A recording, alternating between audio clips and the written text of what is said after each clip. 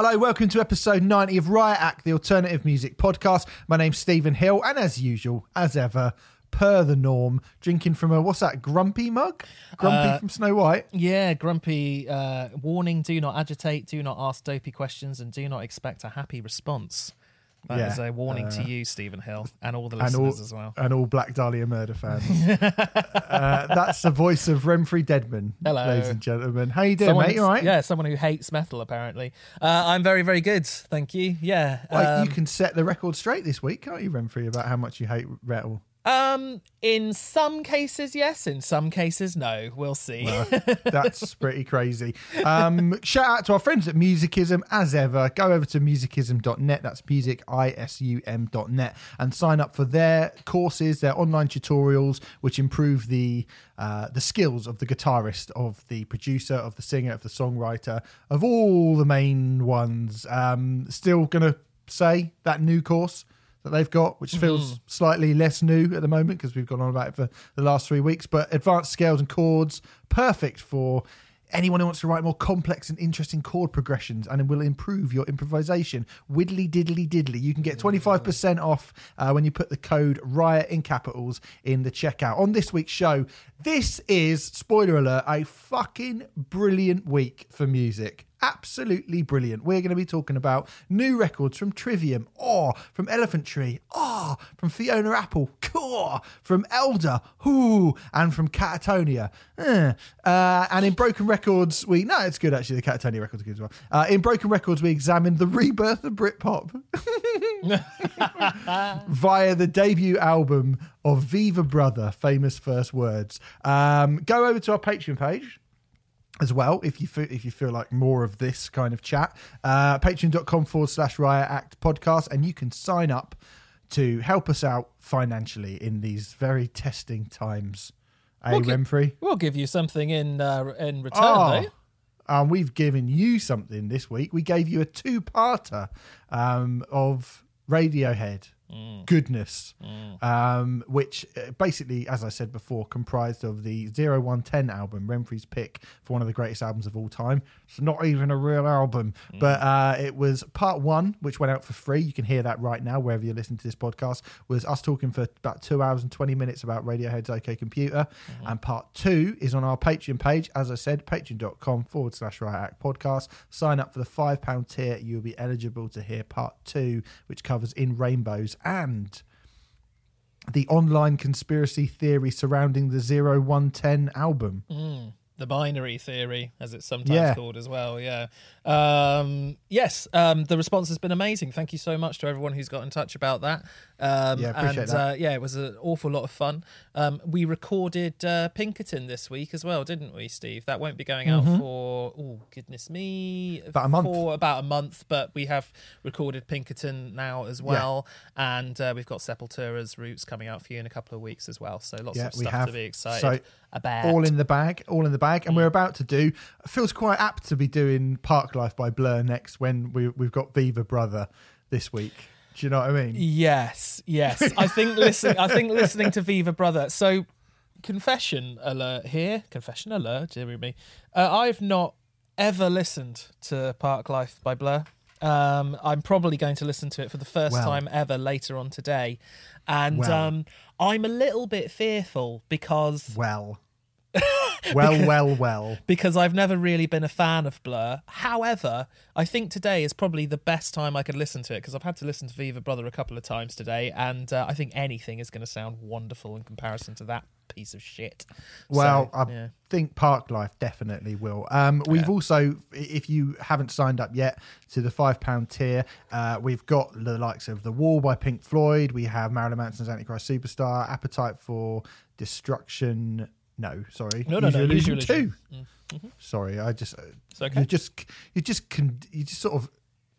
You have to always go Appetite for Destruction when you're about to say Guns N' Roses. That's just, we're all programmed to do it because it's meant to be the one that we all talk about. But you picked Use Your Illusion too. I mean, it would have been boring going over Appetite for Destruction again. Yeah. And then they played the marquee. Yeah, exactly. Did they? Oh, how many fucking times have we heard it? We've heard it a million times. We cannot. We go in quite a lot of detail, more than anyone else, I would argue, with these sorts of things. But even I don't think I can dig up anything new on Appetite for Destruction. No, bearing in mind the really story's been told again and again and again and again. I don't think But all of those episodes are available on the £5 tier. If you don't want to spend £5, but you would like a little something, then any amount of money would be lovely. If you put in anything from £1 to £4.99, the Rioters reviews are up and running in earnest again now, so it should be one a week of them. We're going to have our 25th one go up next week, aren't we? So those lovely, are pottering along. Those are pottering along quite well. Death and Above 1979, Them Crooked Vultures are the newest ones. I think you're very keen to do Colouring Book by Glassjaw soon, aren't you? Absolutely am, yeah. All right, good. But we've got to do Candlebox first, don't forget. Oh, yes, we are going to do Candlebox as well. That'll be fun. Renfrey... Before we move on to anything else as well, I'd just like to thank people. We put out a little call for reviews to be put onto Apple Music last week, and loads of you responded to get rid of that absolute fucking prick who doesn't appreciate that a review show is meant to have opinions on it. And we've got like 7, 8, 9 reviews, and all very, very positive and all very, very nice. So thank you very much. That was really, really kind of you all. That's good. Mate, I wanted to bring this headline to your attention because, annoyingly, I knew this headline and so did you, but we didn't really get a chance to talk about it. John Dolmayan, not even sure if he wants to make new System of a Down music anymore. He says it's just so much drama and bullshit. This has been covered by the NME. He said that it's very unlikely that the band will release a new album. Now, this is pretty big news in a way, but it's of not, is it, Rem? Yeah, I was going to say it's not. Is it? Well, I mean, that's the first time anyone's sort of said it in the press, but you and I know, because you were sat in my living room when John Dolmayan was going fucking mental saying, fuck those guys. Yeah. And I was censored by the press person. So I'm a bit annoyed that that's become... The NME have jumped on this, and I was told that I'm not allowed to put the stuff that he said to me out. I don't. And I am just going to say it. Well, it's out there now. Yeah. Well, it's out there now. So John Dolmayan, I had a conversation with him. I've done 2 interviews with him. There's 2 pieces that have gone up on the Metal Hammer website. The one about the covers album that he put out a couple of months ago, which is actually got some pretty good stuff on it. It's got some, at least, when you get a covers album, you want a covers album to at least sound different. We didn't cover it because I thought it was, there was a lot of stuff going on at the time. I didn't want to listen to it, to be honest. And, is it better than I suspect it would be? Yeah, really? It is actually. Yeah, it's not awful at all. I don't think it's awful. Okay. His 10 albums that changed his life as well. He's got very good eclectic taste in music as well. And I really liked talking to him, and I liked the kind of openness when he just went, look, you can ask me whatever you want to ask me about System of a Down. He seems really, really nice. He seems really nice on the phone. Yeah, he's very down to earth. And he just went, I find it quite embarrassing that we're not allowed to not allowed to, that no one wants to do it. He's like, we should have, one of the things he said to me, he was like, we should be coming to download with about 10 albums at this point. And he's like, I find it a source of embarrassment that we don't do that and we don't have that. And I found that really, really refreshing to hear and to read it now as it's come out. I do find it really, really, refreshing to hear a musician from a band like that go, we've not been good enough. I mean, he said it was on a podcast actually. I'm not going to tell you what the other, because you might go and listen to it. But he said, I find it very unlikely. I'm not even sure I want to do it anymore. It's just so much drama and bullshit. In a lot of ways, I'm just over it. And he'd fought really hard to make an album, which is again, that's what he said to me. Yes, it is more or less. Yeah.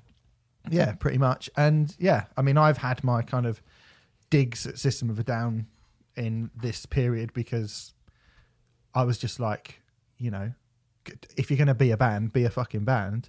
And it seems that even the members of System of a Down are sick of, or a member of System of a Down at least, is sick of them not behaving like a proper band. And he's absolutely right.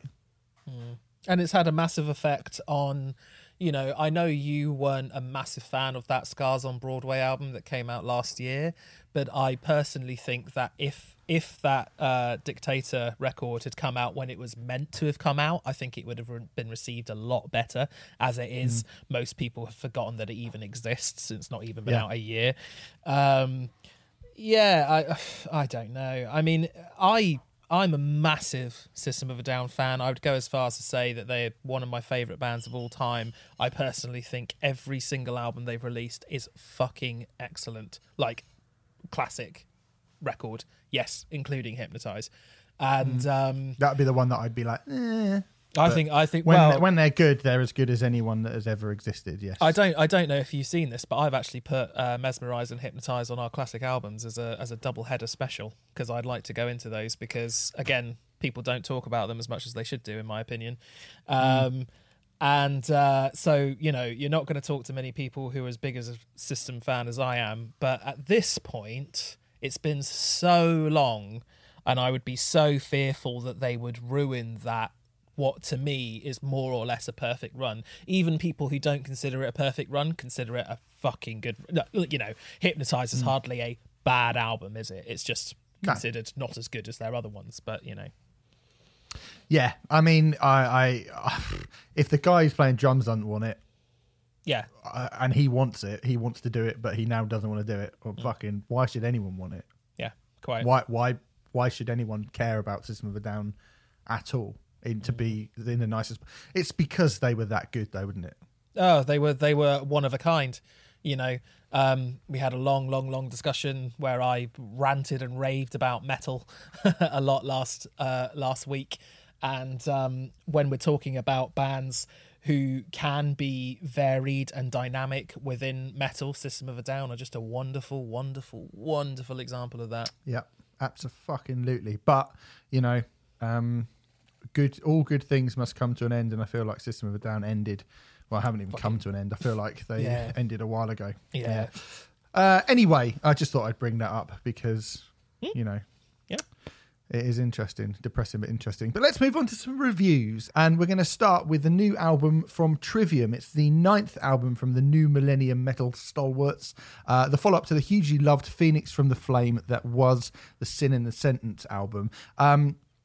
Before we get into the review, I just want to say about a month or so ago now, I teased a conversation that I had with Matt Heafy, which we would be putting out on a podcast. Unfortunately, due to my ineptitude at levels and recording from a decent source, and this was right around the start of the time when this whole coronavirus lockdown happened, we did not have a very good grasp of how to remote record. So that chat is not dead completely, but it is trying to be salvaged from something which is at the moment pretty unlistenable, unfortunately. We have very, very high standards for our audio on this podcast and on this show, and we hopefully people don't even think about the audio quality on this show, and that's kind of how it should be. It should be like a good CGI effect. You shouldn't even sort of notice it's an effect, if you know what I mean,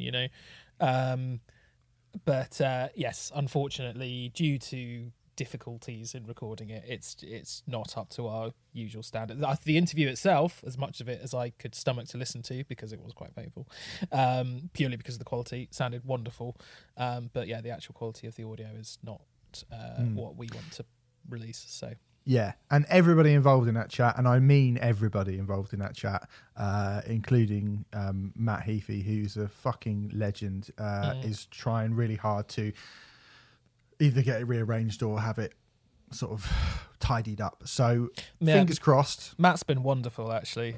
Just a sincere thank you from me from all of us to him, how lovely and accommodating he's been with all of this. Yeah, so.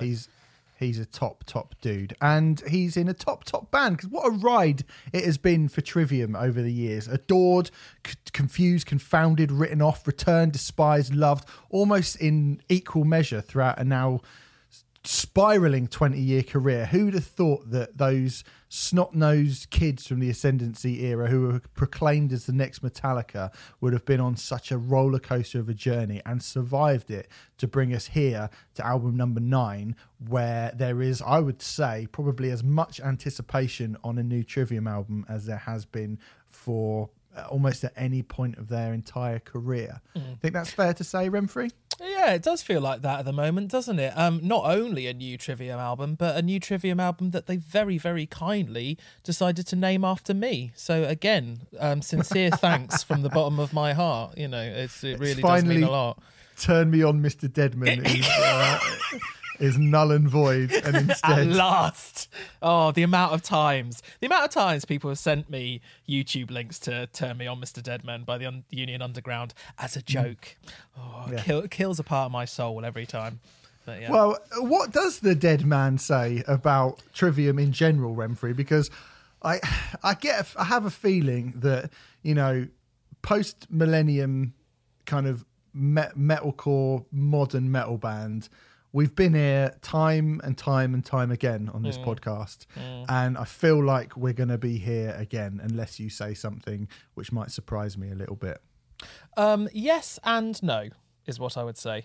First of all, I kind of already said it, but Matt Heafy, fucking legend, lovely fucking bloke. Heard him being interviewed quite a bit in the run up to this album, and he comes across as thoughtful, intelligent, down to earth. I'm also partly saying all of this because there's a good chance that he'll be listening to this, and he's got like a black belt in judo, doesn't he? So he could kick the shit out of me. Fuck you up, big time. So lovely man. When it comes to Trivium's music, I am less enthusiastic, although that's not to say that I dislike them per se. Overall, I would say I'm relatively lukewarm towards Trivium. I think they are a decent metal band who've had a very up and down career trajectory. I don't think anyone could argue with that, really. And I've got an awful lot of respect and time for them from the point of view that they are willing to try new things. It's a quality that I always admire. Definitely. And we discussed that at length on last week's show. I think it would be a good idea for me to provide context in terms of my own personal listening to Trivium. So out of their 9 albums, I've only heard 4 of their records. Those, which would be Ascendancy, The Crusade, Shogun, and this new one. So whilst I've only heard just under half of the catalogue, 3 of those 4 are considered the good ones, aren't they? I think I'm missing In Waves as a good one, and The Sin and the Sentence, but bar that, you know, Embers to Inferno, I think, is pretty fucking good as well. Oh, okay. It was written by literal children. Yeah. Fucking hell. I do actually. I actually own Embers to Inferno, but I believe it's still in its cellophane, which probably. And I think I've had it I've had it since it was reissued, which was around. Mate, 5 you want to whack that on, and I reckon you'll be, and especially when you consider the age that they were when they made that record. Like, I went back to it for that podcast that we did with Matt, and I was a bit like, oh yeah, it's the first one that, you know, is probably the sort of the we had a go sort of thing. And well, anyway, I don't want to spoil it too much, but it's much better than it has any right to be. Well, maybe I will, but I will say that a lot of people said that about Shogun as well, and Shogun, I think, by and large, is considered their best record these days. Is that fair? I think there is a small but hardened group of people, and I would include myself in this, who believe that Shogun is the best Trivium record, although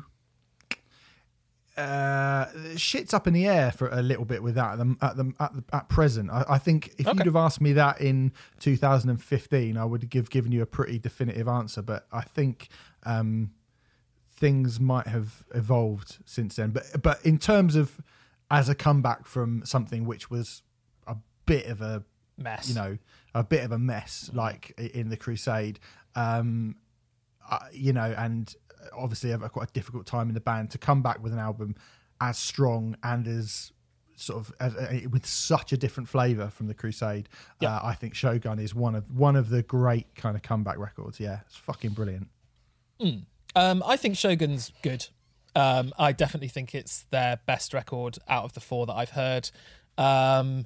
My issue with Trivium really comes down to a lack of identity.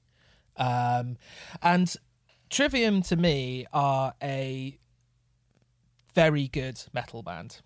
But I feel that over the past sort of 15 years, they have been sort of put into this category that is considered one of the best metal acts that we have. When people talk about albums like Shogun, when people talk about In Waves, the comparisons to Metallica around the Ascendancy period, the people that they are constantly compared to over and over again are the absolute greats of the genre, and that has never really sat well for me. And it is purely down to the fact that they are phenomenal imitators but not very good innovators at all. My argument for that is, I mean, Ascendancy to me I remember buying Ascendancy at the time because I was quite excited about Ascendancy. Was the first time I'd heard of Trivium, and the notices that record got were stunning. If you recall, at the time, I believe it got Album of the Year in Kerrang, did it not? I think in the it end, might have done, yes. You know, but I remember buying it even before then. I might have said this on the show before. I know I've said it to you in private. I bought Ascendancy and Opeth's Ghost Reveries on the same day. Mm-hmm. And wow, good day that. Great. Well, half of it was. Ascendancy, I tried with, and because everyone was so enthusiastic about it, I played that record like every day for about a month, I feel like. I mean, I might be over exaggerating it because obviously it was 15 years ago. But I played it a lot because I was like, I don't hear what everyone else is hearing. All I heard was a band who were aping Metallica and Megadeth and giving it a bit of a modern metalcore makeover at the same time, which to me, that is a very, very simplistic take. That feels like something I'd say about a band I don't like. I'm glad you're finally admitting it. Well, you know, I've not listened to Ascendancy for a long time, but that was my take on it at the time. I think broadly that is correct. I mean, it's Metallica and Megadeth with a bit of In Flames thrown in, isn't it? There are other things in there as well. And the songs, you know, there's some good songs on it. Pull Harder is excellent, like Light to Flies, blah, blah, blah. You know, but yeah. Crusade, I mean, not many people back the Crusade, but that added a sort of cheesier power metal sensibility to their sound, mostly to detrimental effect. I mean, again, I don't want to get too much into it, but I think you're kind of misremembering that album a little bit. Okay, like, I've not heard it for a long time, admittedly. I'm not going to get into it here because, like, no spoiler, but I think that's what everybody says, and it's not quite true. Now, I'm not saying that, you know, the things that they did that weren't the power metal-y bits or that weren't the kind of the more rock bits necessarily actually worked, but there are elements of there. I mean, there's some good songs. I think there's actually a few good songs on the Crusade. I think there's, you know, I did a kind of you can go on my Spotify and I kind of sequenced the Crusade, because my big problem with the Crusade was that the first 2 tracks come in and they're very jarring, and it is much more like And Justice for All era Metallica. It's got very, very little to do. It is that kind of the starkness of And Justice for All era Metallica is a big problem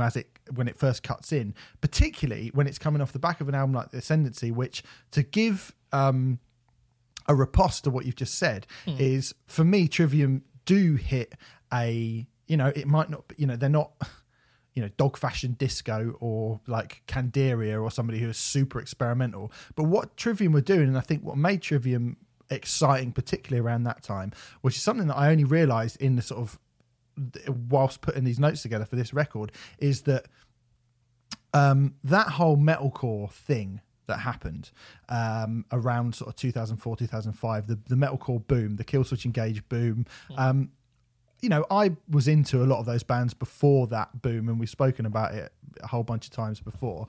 But to me, the idea of punks playing thrash metal was really, really super exciting.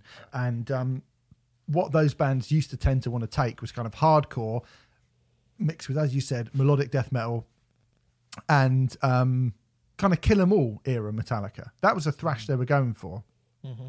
What Trivium did, and I think it's kind of where Trivium have ridden in their own lane a little bit throughout their career, is that they took that anthemic sound of the Black Album and mixed it with more modern production, more modern metalcore sounds. And I think actually, when you look back at what was going on in metal at that time, when we talk about what I call the kind of Linkin Park split, where Linkin Park happened, a load of people went one way and a load of people went the other way, which is like a load of people going for like new school, deathcore, new metal-y, much more, you know, the less traditional metal sounds, and a load of people like for metalcore and stuff, and a load of other people going, no, we want classic heavy metal like Metallica and Megadeth and Slayer and yada yada yada. Trivium kind of slide through the middle of both of that by picking up on the kind of the more anthemic parts of the biggest bands, Countdown to Extinction era Megadeth, the Black Album obviously being the massive one, but also feeding it through the influence of what was becoming big and popular and was kind of considered newer at that point. Your Killswitch Engages, your early Avenged Sevenfolds, the whole metalcore boom of that time. And I think it's something that people don't often pick up on that much with Trivium, is that they didn't really fit into either camp, and they've continued to not really fit in any camp throughout their entire career. And for that alone, I think they deserve a pretty sizable pat on the back, just for kind of making sure that they've navigated themselves through what is very, very popular at that time. And they've still we still have ended up here with What the Dead Men Say, where they've now just become a kind of an accepted face of a big metal band. Do you know what I mean? To be fair, I would agree with most of that. I just think that, we discuss on this show a lot how the absolute best bands are the ones that take from a very, very, very wide pool of influences. For me, Trivium's wide pool of influences has just never been wide enough.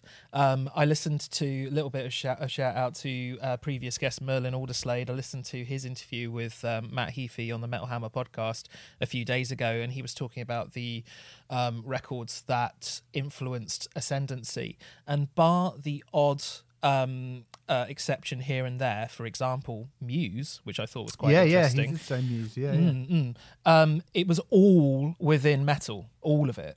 And I think that is kind of like, there's fucking nothing wrong with liking metal. Like, I like metal, despite what some people might think after the Black Dahlia Murder record review last week. But, I fucking love metal. But I think the reason why I'm always quite harsh on it is because I love it, because I know it can be better and I know it can do better. I think around that time, that metalcore period that you're talking about, 2004, 2005, there were three big bands that came through around that time. They didn't form around that time, but they really became big around that time. The Avenged Sevenfold, Trivium, and Bullet for My Valentine. And all three of them suffer from identity crises. And I think the reason why they were so welcomed at the time is because of the vitriol against nu metal and what nu metal had become.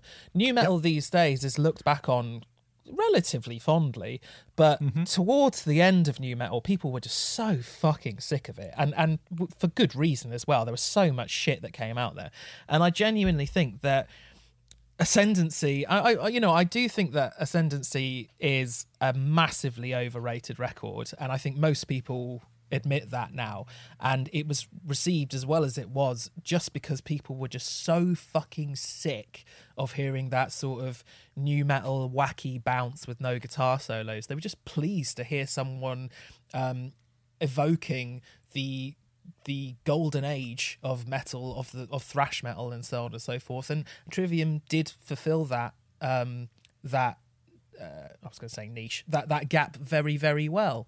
But my issue, to go back to what my issue with the band is as a whole, I just don't think they've ever had a strong identity of their own to continue through the records that I know. Shogun, to me, I could not get over how much Matt Heafy sounds like James Hetfield, specifically, and Justice for All era James Hetfield on Shogun throughout it. I mean, it is almost as if they went back in time, asked James Hetfield to, come to the studio in 2009, 2010, whenever Shogun was released, and record vocals for it. It's crazy. I've not heard this record, admittedly, but a huge criticism of Vengeance Falls was that Matt Heafy was aping the vocal stylings of David Draiman. Is that correct? Sort of? Yeah, I think a lot of people wondered if David Draiman had written the sort of the vocal parts in it. I mean, the thing is, though, I mean, to kind of, I think it's been a well-documented thing over the years as to Matt's kind of struggles and troubles with his voices and his deliberate attempt to try different voices to have, different sounds. And so, yes, I think to say he sounds, I mean, God, I think he sounds far more like Hetfield on The Crusade, to be honest, than he does on Shogun, personally. And I think Shogun throws in so much more than just And Justice for All era Metallica that I've barely, if at all, ever kind of picked up on that particularly. I think there is certainly always a bit of Metallica in Trivium. I don't think that's an insulting thing to say, and I don't think they see it as an insult. I think it's probably true of fucking 85% of metal bands that we will ever review. And and I think obviously it's been well documented, the kind of the journey and the deliberate attempts to try and distance themselves from certain scenes, to kind of co-opt into other scenes, to do different things,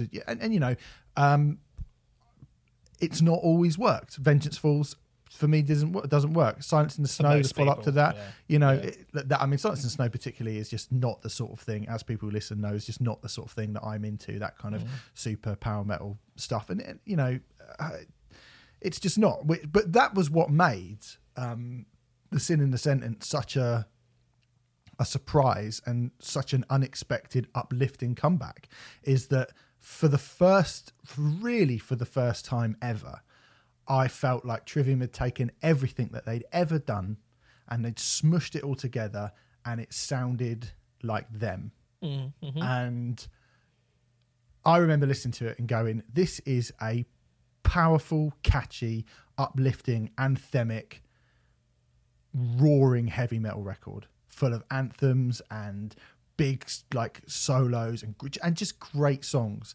And Trivium do not need to be this sort of soul searching, looking for new sounds and all this stuff. They don't need to do that, because they don't need to be that, but the metal press constantly put them up as one of the best bands in this scene, and I'm saying the reason that they are not is because they don't have their own sense of identity.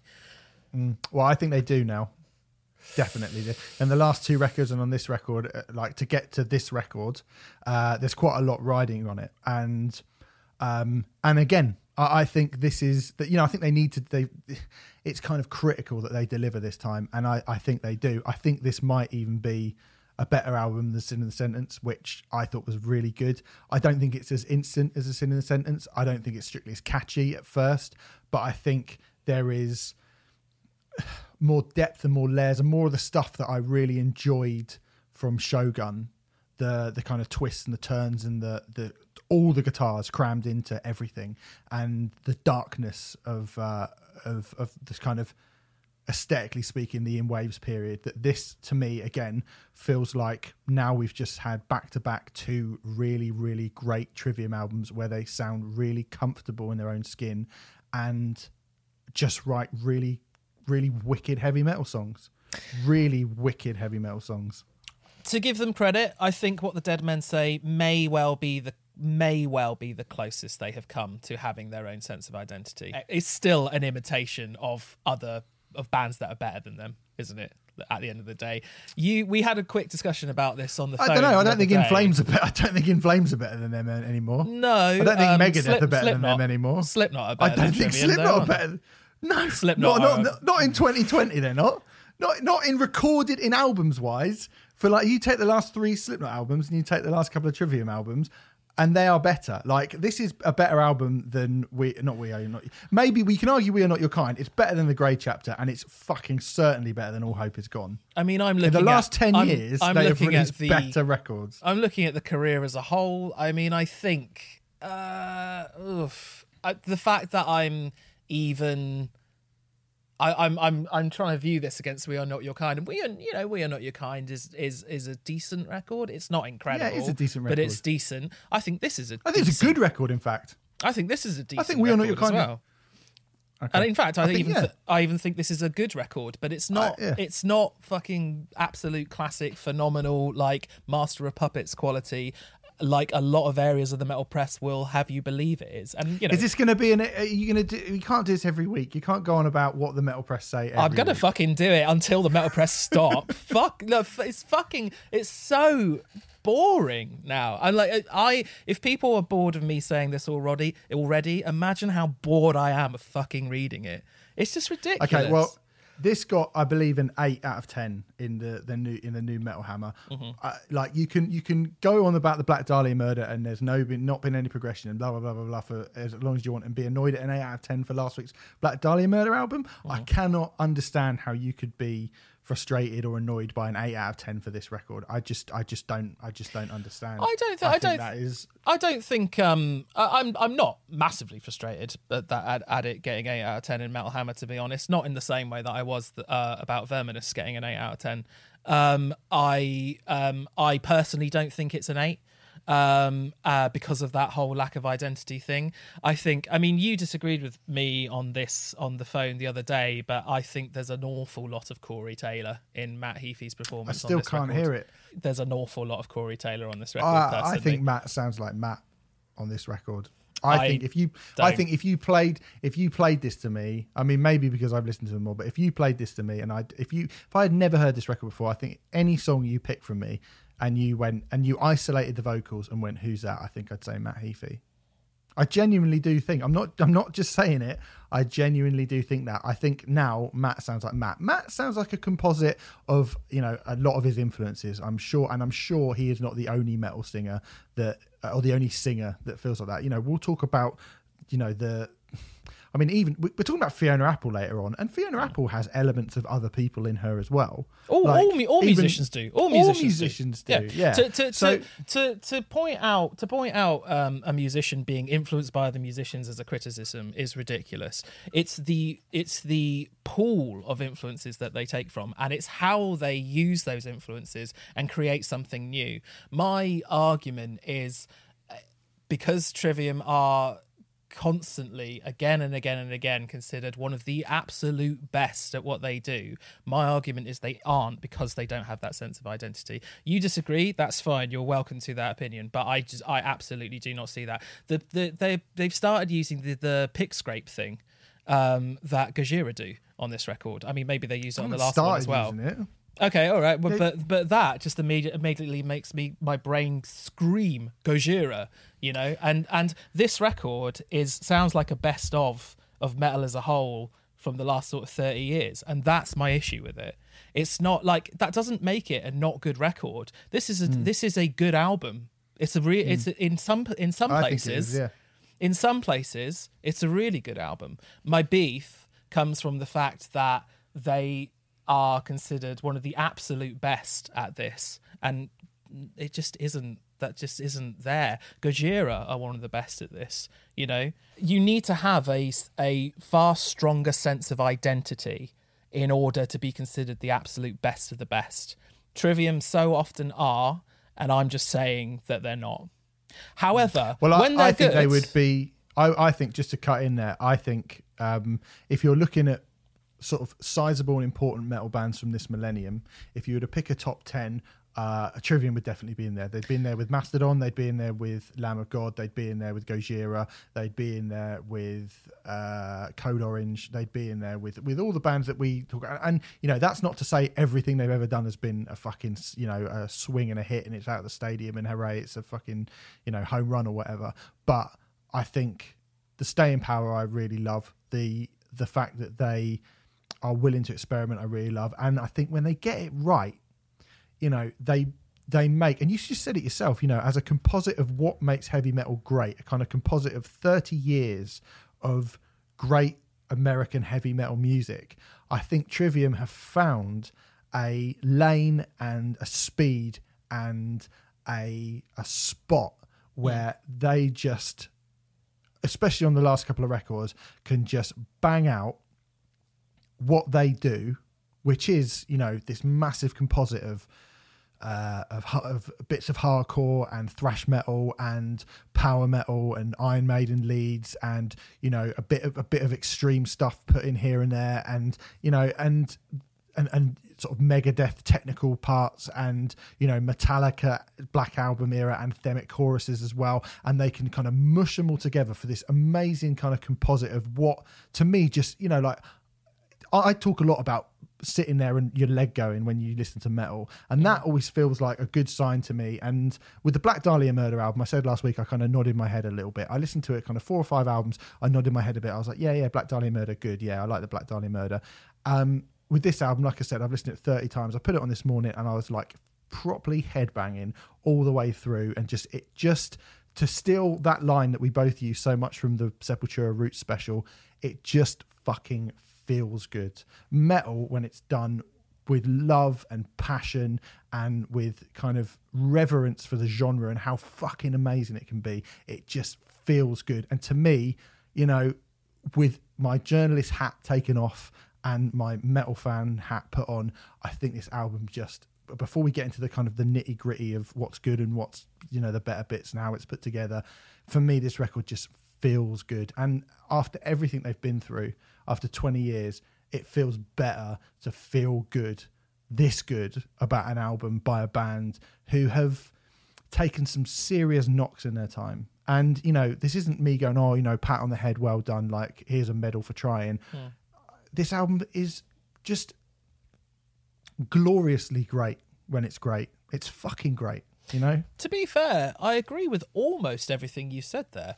I don't like it as much as you do, but I do think it's a good metal record. You know, oh, good. I'm glad. Yeah. I think you know, there's some incredible stuff on this record. There's a song called "The Defiant," which is fucking massive. So great. Some of the songwriting on this record is absolutely brilliant, and you know, it makes me want to stand atop a mountain, clutching my crotch and screaming along to the chorus. You know, which is always a good thing. I mean, the Defiant, those Maiden dual guitars, which again, Iron Maiden twin leads is not usually the sort of thing that I go, yeah, for. But it's done, again, with that stomp that from the Black Album, that kind of Black Album stomp, and that kind of almost, that kind of modern metalcore crunch that goes with it. And it's just like, well, yeah, like, this isn't just that one thing that I don't like. It's an element of something which I'm not that keen on, that they've probably taken the best bit from, and they've melded it with all the other stuff. And yes, you know, at this point, heavy metal sounds like it's 50 years old. Heavy metal sounds like heavy metal. But I think, I mean, that's a great track to bring up as to the sort of the appeal of this song. It's the best. It's the best song on the album. When metal by a mile. sounds, I think the Amongst the Shadows and the Stones and Bleeding to Me back to back as a 1-2 is a kind of the highlight. Don't like for me. Bleeding to Me. Do you not? Oh. To be fair, it's mainly lyrically. I think it's... Oh, no, not for me. It's just been released as a single. But you got to love that bloody corpses, broken bones, refill. I'm not going to sit here and say I think it's a bad song. It just rubs me up the wrong way. Rubs me up the wrong way, mainly because of the lyrics being appalling. But yeah. Okay. But yeah, that kind of tornado thrash that they do on Amongst the Shadows and Stones is fucking great. They've always been really good at that, to be honest. And Bleeding to Me, it's kind of like, I think it's a weird song because it's quite jaunty and then it sort of feels like a ballad and then it doesn't. And it's sort of, again, it's positioned slightly different, I think, from what a lot of bands would do. It's not quite a ballad.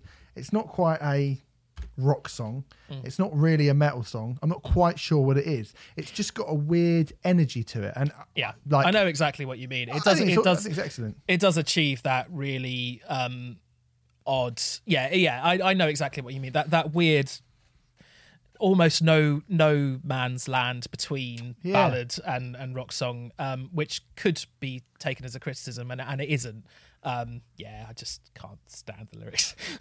Okay, but hey, but how many great lyrics are there in metal music? Not an awful lot. So that's probably that's probably a pretty ridiculous thing to say anyway, isn't it? Because metal's hardly known for its great lyrics. I also really got behind. What else did I really like? I think actually the double punch of The Defiant and Sickness Unto You are really good. It's interesting that you've chosen the two songs before that. I think it probably The Defiant and Sickness Unto You is the really strong part of this record for me. Sickness Unto You is another song which I think is quite hard to work out, and I think that is actually that might be the song that I would play someone to go. It's someone who was being super cynical about Trivium.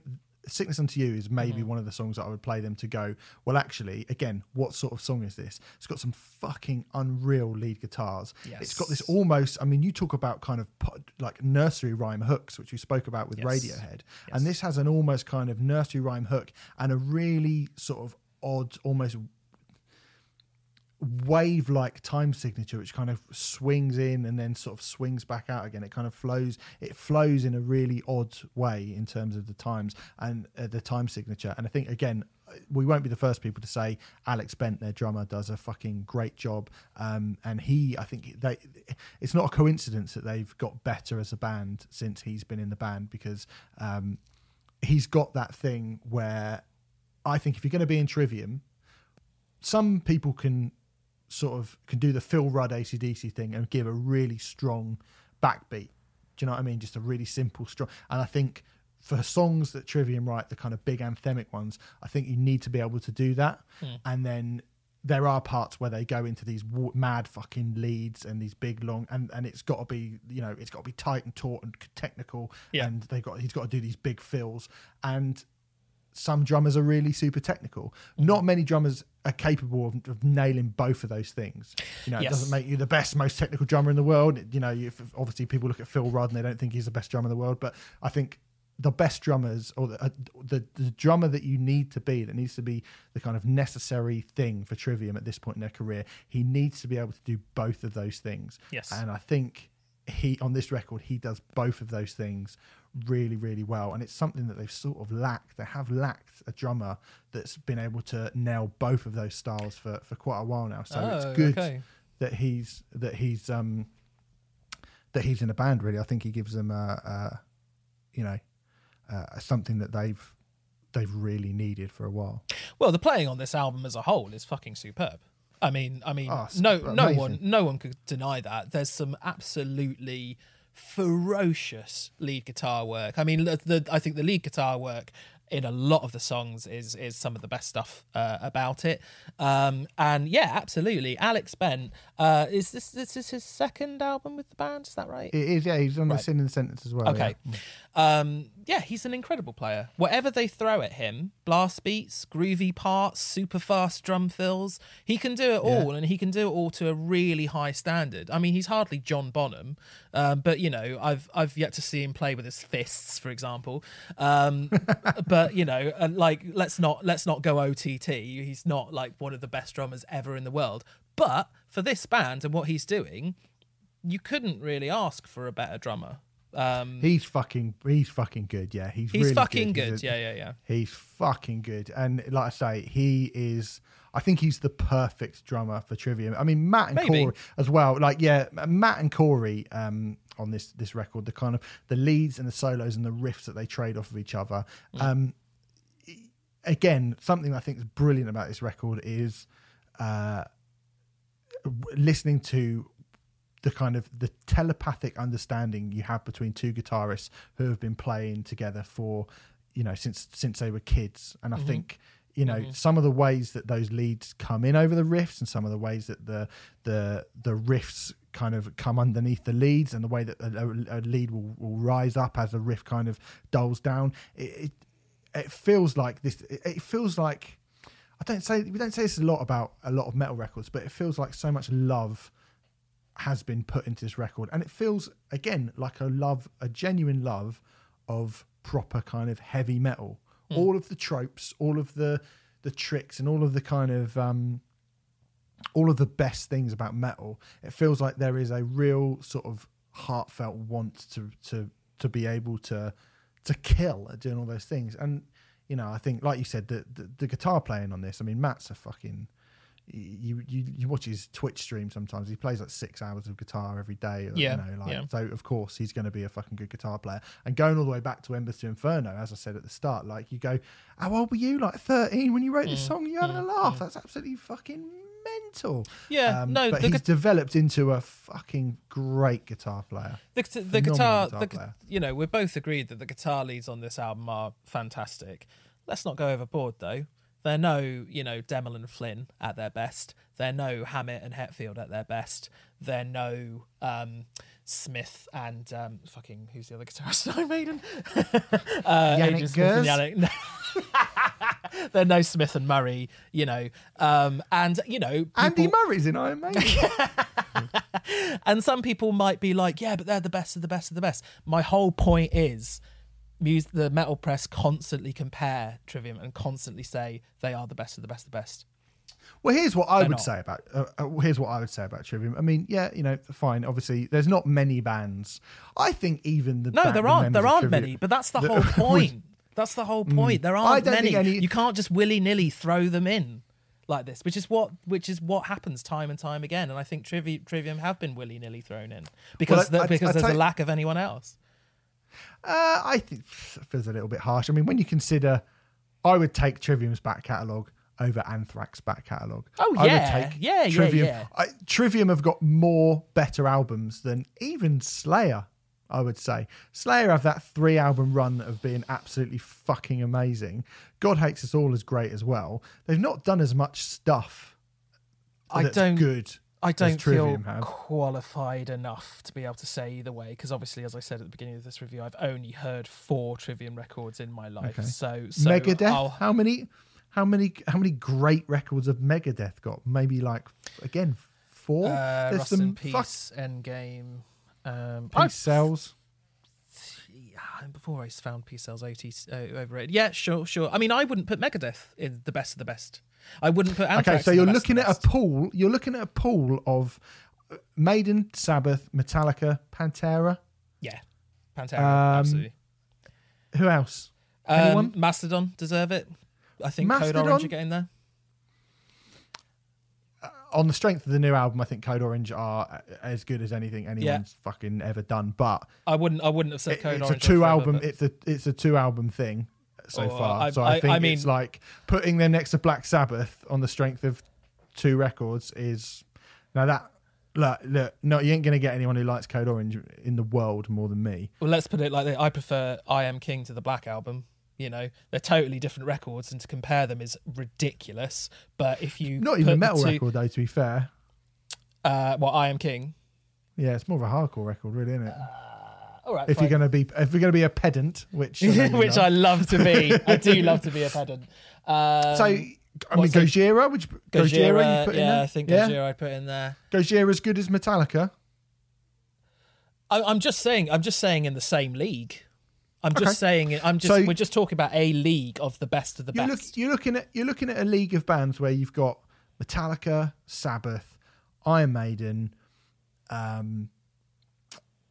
Gojira, maybe Slipknot. I mean, I think actually putting Slipknot in there feels. Well, Slipknot have their own, but Slipknot albums, do have that sense of identity, and I think they had such a strong effect on metal and how it was shaped and how it was formed, that I think you do have to put Slipknot in there. System of a Down, I think, are undoubtedly Deftones. In there. If we're calling Deftones a metal band, then yes, absolutely. I'm going to throw Typo Negative in there as well. Yep, Typo, does that definitely deserve it? So you're looking at a group in that absolute A-list, gold star, A+. If you then go to the next group of bands... Trivium are in there. Yeah. Lamb of God. Yes. Megadeth. Yes. In Flames. I think they'd be happy with that. And I think Yeah, actually, yeah, when yeah, you put they it, should when you be. put it like That's that, a really high when you put compliment. it like Yeah. that is, that But again- that is again- not worth getting annoyed about. I think most people would no. probably agree with you. The annoyance isn't with Trivium. The annoyance is with people who compare them to Metallica all the time and all that kind of thing. You know. Okay, fair enough. Yeah. I'm not going to spend too long. I think I've made the point. You know, people can agree or disagree, but I'm pretty fucking staunch on this. I mean, you know, I've argued it pretty well, and I'm not going to back down. So, you know, no, mate. If you're saying that they are like one step down from the absolute greats of metal, I think with an entire career where they've been written on at their best, they are. Yeah. Yeah. When you've got a career that has seen them written off and has seen them kind of take a couple of missteps and all that kind of, I think that's probably fair. As for this, I think it's very, very good. I think it's very good. In fact, I'm going to say of the four I've heard, it's probably my second favourite Trivium record. I like it. I still think they're struggling with their own identity. We obviously disagree on that.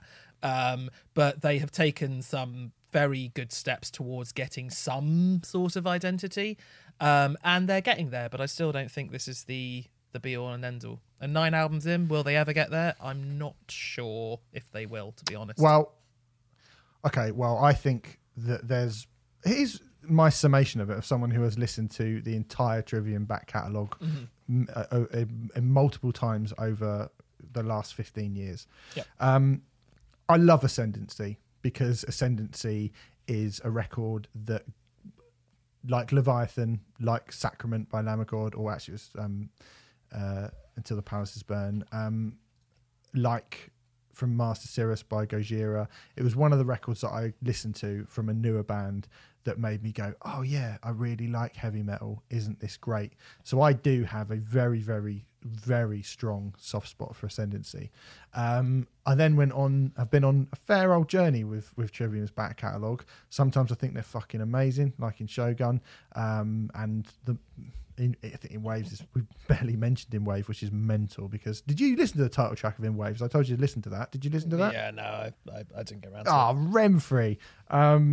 I mean, that is an all-time great banger. So I'm told, but then I was told So that Ascendancy, I was told that they were the next Metallica on Ascendancy as well. So I've got well, you weren't told by a me, lot. so go and listen to it. I would be staggered if you don't think In Waves is a fucking great song.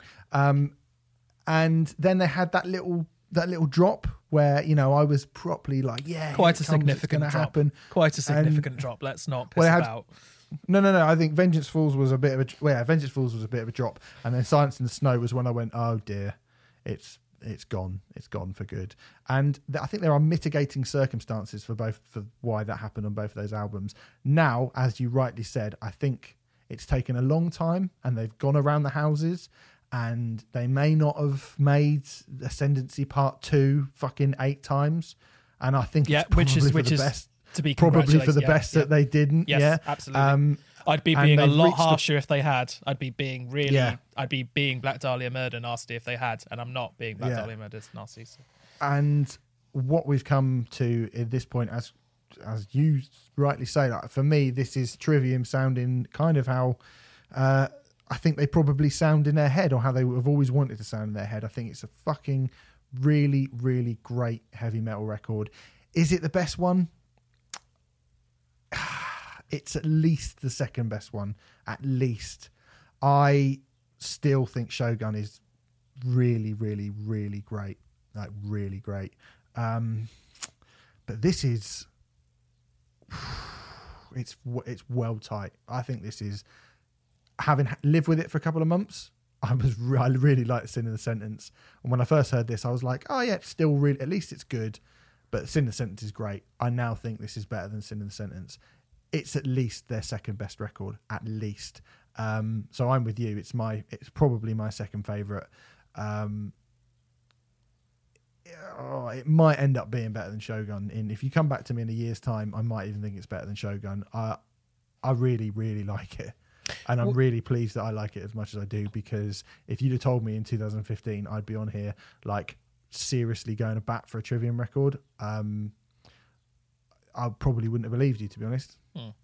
Weirdly, despite it taking us ages to get there, we've both got to a point where we probably agree. However, the difference between us is you will return to this record and I won't. Well, there you go. We'll be interested to hear what people think about that. It's the new album from Trivium. It's called What the Dead Men Say, and it is out now. I mean, I think if you're a metal fan, you should definitely listen to it at the very, very least. Absolutely Yeah, check it out. Big time. Yeah, definitely check it out. Definitely check it out. Let us know what you think. Whose side of the fence are you sitting on this week? Because it's been like 3 albums in the last week that we've had fairly significant views on. Although I feel like we're much closer on this one because you at least, you think this is a good album. Yeah, well, I think it would be really trite, and I think it would be really trite to say that it isn't. I just, we're about to review a band who are genuinely doing new, exciting things, and a band who, play to rooms of 400, 500 people. And when I see Trivium playing to Brixton Academy, it just makes me a bit sad. But playing Brixton Academy, taking fucking Code Orange and Venom Prison with them as well. Yeah. So that's worth mentioning, by the way. Code Orange. Cool. Anyway, I don't know about the other two, but it's worth it for Code Orange. Wow. Oh yeah, and Power Trip. I forgot about Power Trip. Yeah, you don't rate Power Trip, do you? Unbelievable. Nope. Anyway, let's move on. Elephant Trees Habits is the next album we're going to cover. It is the 3rd album from the UK stoner band. Remfry has already kind of spunked it by saying this is not your usual stoner metal album, and he's quite right. I mean, a few weeks ago, we talked about Pigs Times 7, and we wondered about what it was exactly about that band that had gained them such a kind of a sizable following, when to our ears they just sounded like another kind of stoner metal band. I'm still not sure I really know. But what I do know is that when an album like Habits by Elephant Tree comes along, it puts it into quite stark perspective as to why it is that we questioned the success of Pigs, who are doing whatever they're doing. Who are doing a perfectly fine impression of a decent stoner metal band, but nothing else. Yeah, they're the Trivium of the stoner world. No, they're not. That's a bullshit thing to say. They just sound like one band. You call them the Black Dahlia Murder of the stoner scene, but they've made. I only said it to annoy you. It's fine. Yeah, they've made the same album. So they're the Enter Shikari of the stoner metal scene. There you go. Oh god. I mean, no, but fine. No. Okay. No. Do you really think Pigs Times 7 are as experimental as Enter Shikari? That's a ridiculous thing to say. Well, they've basically nicked Caius's back catalogue in the same way as Enter Shikari have nicked the 4th Streets album. So anyway. Anyway, Elephant Tree. I don't want to talk about that fucking band anyway. Elephant Tree. Actually, quick shout out to Enter Shikari for sharing our review when you were so nasty to them, because that is a fucking classy move. Yeah, cheers guys. Like I said, mate. As someone, so every single week I have to try and convince PRs to share our reviews, and sometimes it's quite easy to do that, especially when we're nice about bands. I don't think it will be too difficult with Elephant Tree, sometimes even if you say the slightest negative thing, they'll be very unwilling to do that, especially when they're a band as big as Enter Shikari. And Shikari very kindly, just no questions asked, just retweeted our review, and that is classy as fuck. So fair play to Enter Shikari. It's almost like they didn't listen to it, but well, I know their manager did, because we had a long conversation about it. So I can't comment if the band did or not, but. It's like I said, mate, last week, they conduct themselves in a really good way. Mm-hmm. I never doubted that, I never said, and that's proof of that. So anyway, enough about Enter Shikari. Let's move on to Elephant Tree. Elephant Tree, I don't really know much about this band because they've not really been in the press or in magazines, but they have somehow managed to get quite a following in the few years. They've certainly got an underground cult following. I knew about them from their 2nd album, which is self-titled. That was very good. This is another step up entirely. I suppose, yes, I mean... I'm not going to name anyone or anything like that, but we actually received quite a relatively irate message about our Pigs x7 review, even though we weren't that nasty about them, I don't think. We just said, they're a perfectly fine stoner band, but I don't really see what puts them over a plethora of other stoner bands. There are so many stoner bands these days. There's entire festivals based around stoner rock bands and the stoner scene and doom and so on and so forth. And to be fair, if you like that kind of thing, I see no reason why you wouldn't like a lot of them. But they do basically do more or less the same thing as everyone else. And Caius have written the rule book on being the absolute best at it. And most of the time with other stoner acts, I'm kind of like, well, unless you're either A, bringing something new to the table, which most of them don't do, or B, writing songs as good as Caius, which most of them don't do, why should I be interested? Elephant Tree bring something new to the table, and some of these songs I think are probably as good as some of the stuff on Caius's albums, which is bloody hell. Oh, mate, this record is fucking outrageous. It's really brilliant. The press release describes them as Caius meets Smashing Pumpkins with a little Cult of Luna thrown in.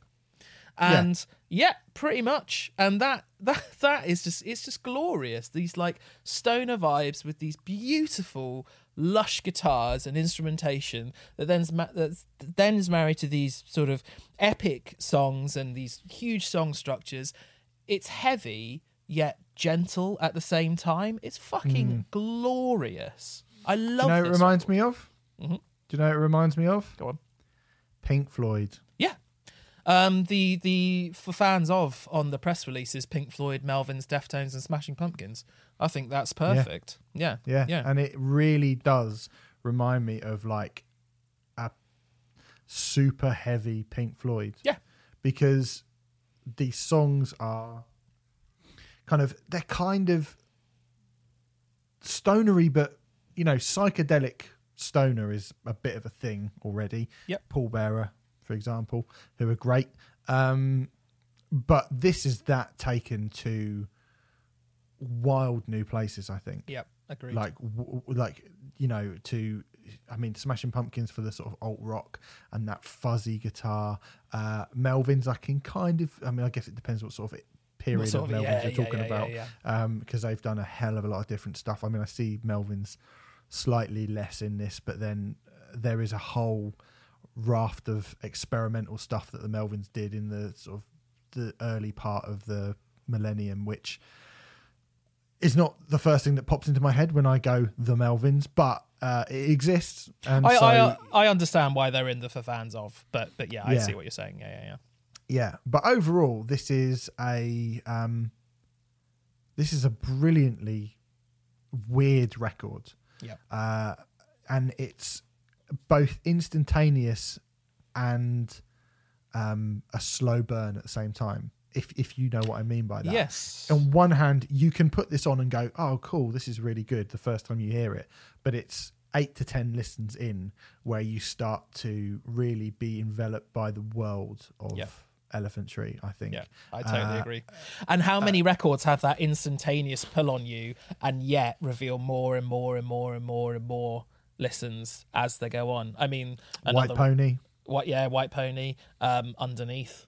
Like they're pretty rare though, those records, Yeah, they are, yeah. Some Trick. Really it's incredible. Good. I think your comparison to Pink Floyd is absolutely on the money. I mean, to be fair, money. Didn't even realise I'd done that. To be fair, at the beginning of the Pink Floyd The Wall special, I did say that the frustration with me never managing to get into Pink Floyd was the fact that they have influenced a whole raft of some of my favourite bands, and a whole heap of my favourite bands would not even exist if it weren't for Pink Floyd. And that is why it's really frustrating that I can't get into Pink Floyd. I've just got another band to add to that whole raft of favourite bands, But the places they go, as you say, like there's one song on here called The Fall Chorus, which is acoustic throughout. Actually has a very traditional kind of folk vibe while still remaining in the stoner camp. It actually reminds me of something. I'm not sure. I don't think this will be an artist you're familiar with, but it reminds me of Emily Barker and the Red Clay Halo, who are basically this folksy wokesy, lots of strings, violins, and so on and so forth, folk band. And it comes halfway through the record, and it reminds me very much of Space Cadet from Welcome to Sky Valley. It's this point in the middle of the record where everything just sort of goes still, just for sort of, I mean, in this case, about 4 minutes. And it's this beautiful moment of calm before Birds comes in, which is fucking amazing. Birds comes in a similar kind of vein before exploding about 45 seconds into a massive riff, the most euphoric riff imaginable. It's outstanding. Well, I wanted to mention folk actually because I did the forthcoming new band feature in Metal Hammer magazine for this band. Now, they're not really a new band, are they? That's the sort of not really the interesting thing about it. And I didn't have very much. I mean, I spoke to them for a good sort of 45 minutes, but unfortunately, being quite a small piece, I didn't really get to really sort of delve into everything properly, although we did talk for quite a long time. And one of the really interesting things that was sort of fed back to me was, I think it's Pete, the vocalist, Peter. I don't know his surname, unfortunately.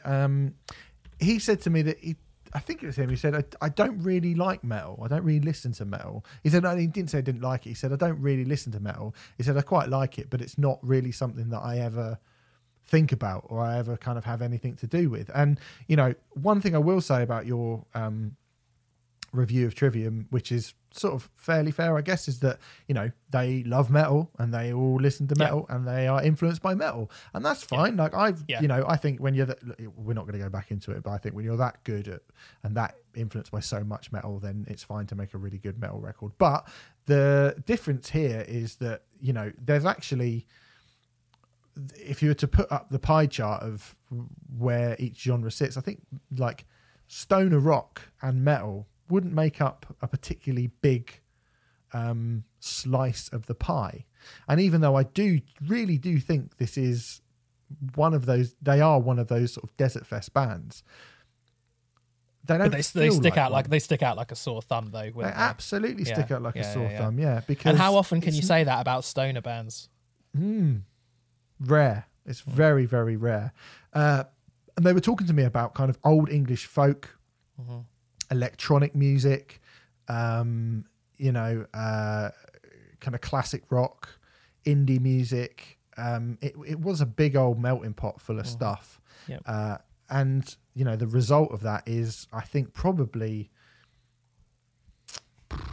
is this the best stoner record of the last 10 years? Oh, well, look, I mean, very possibly, yes. I mean, interestingly, as well as that sort of pigs, we've had quite a few suggestions from people over the last few weeks, weirdly, sending us lots of stoner stuff and being like, oh, have you covered the new Lowrider record? Or, have you covered this? I keep getting them and I'll give them a little listen. And then I'm like, and knowing full well that this album was coming up, I'm like, there's no point.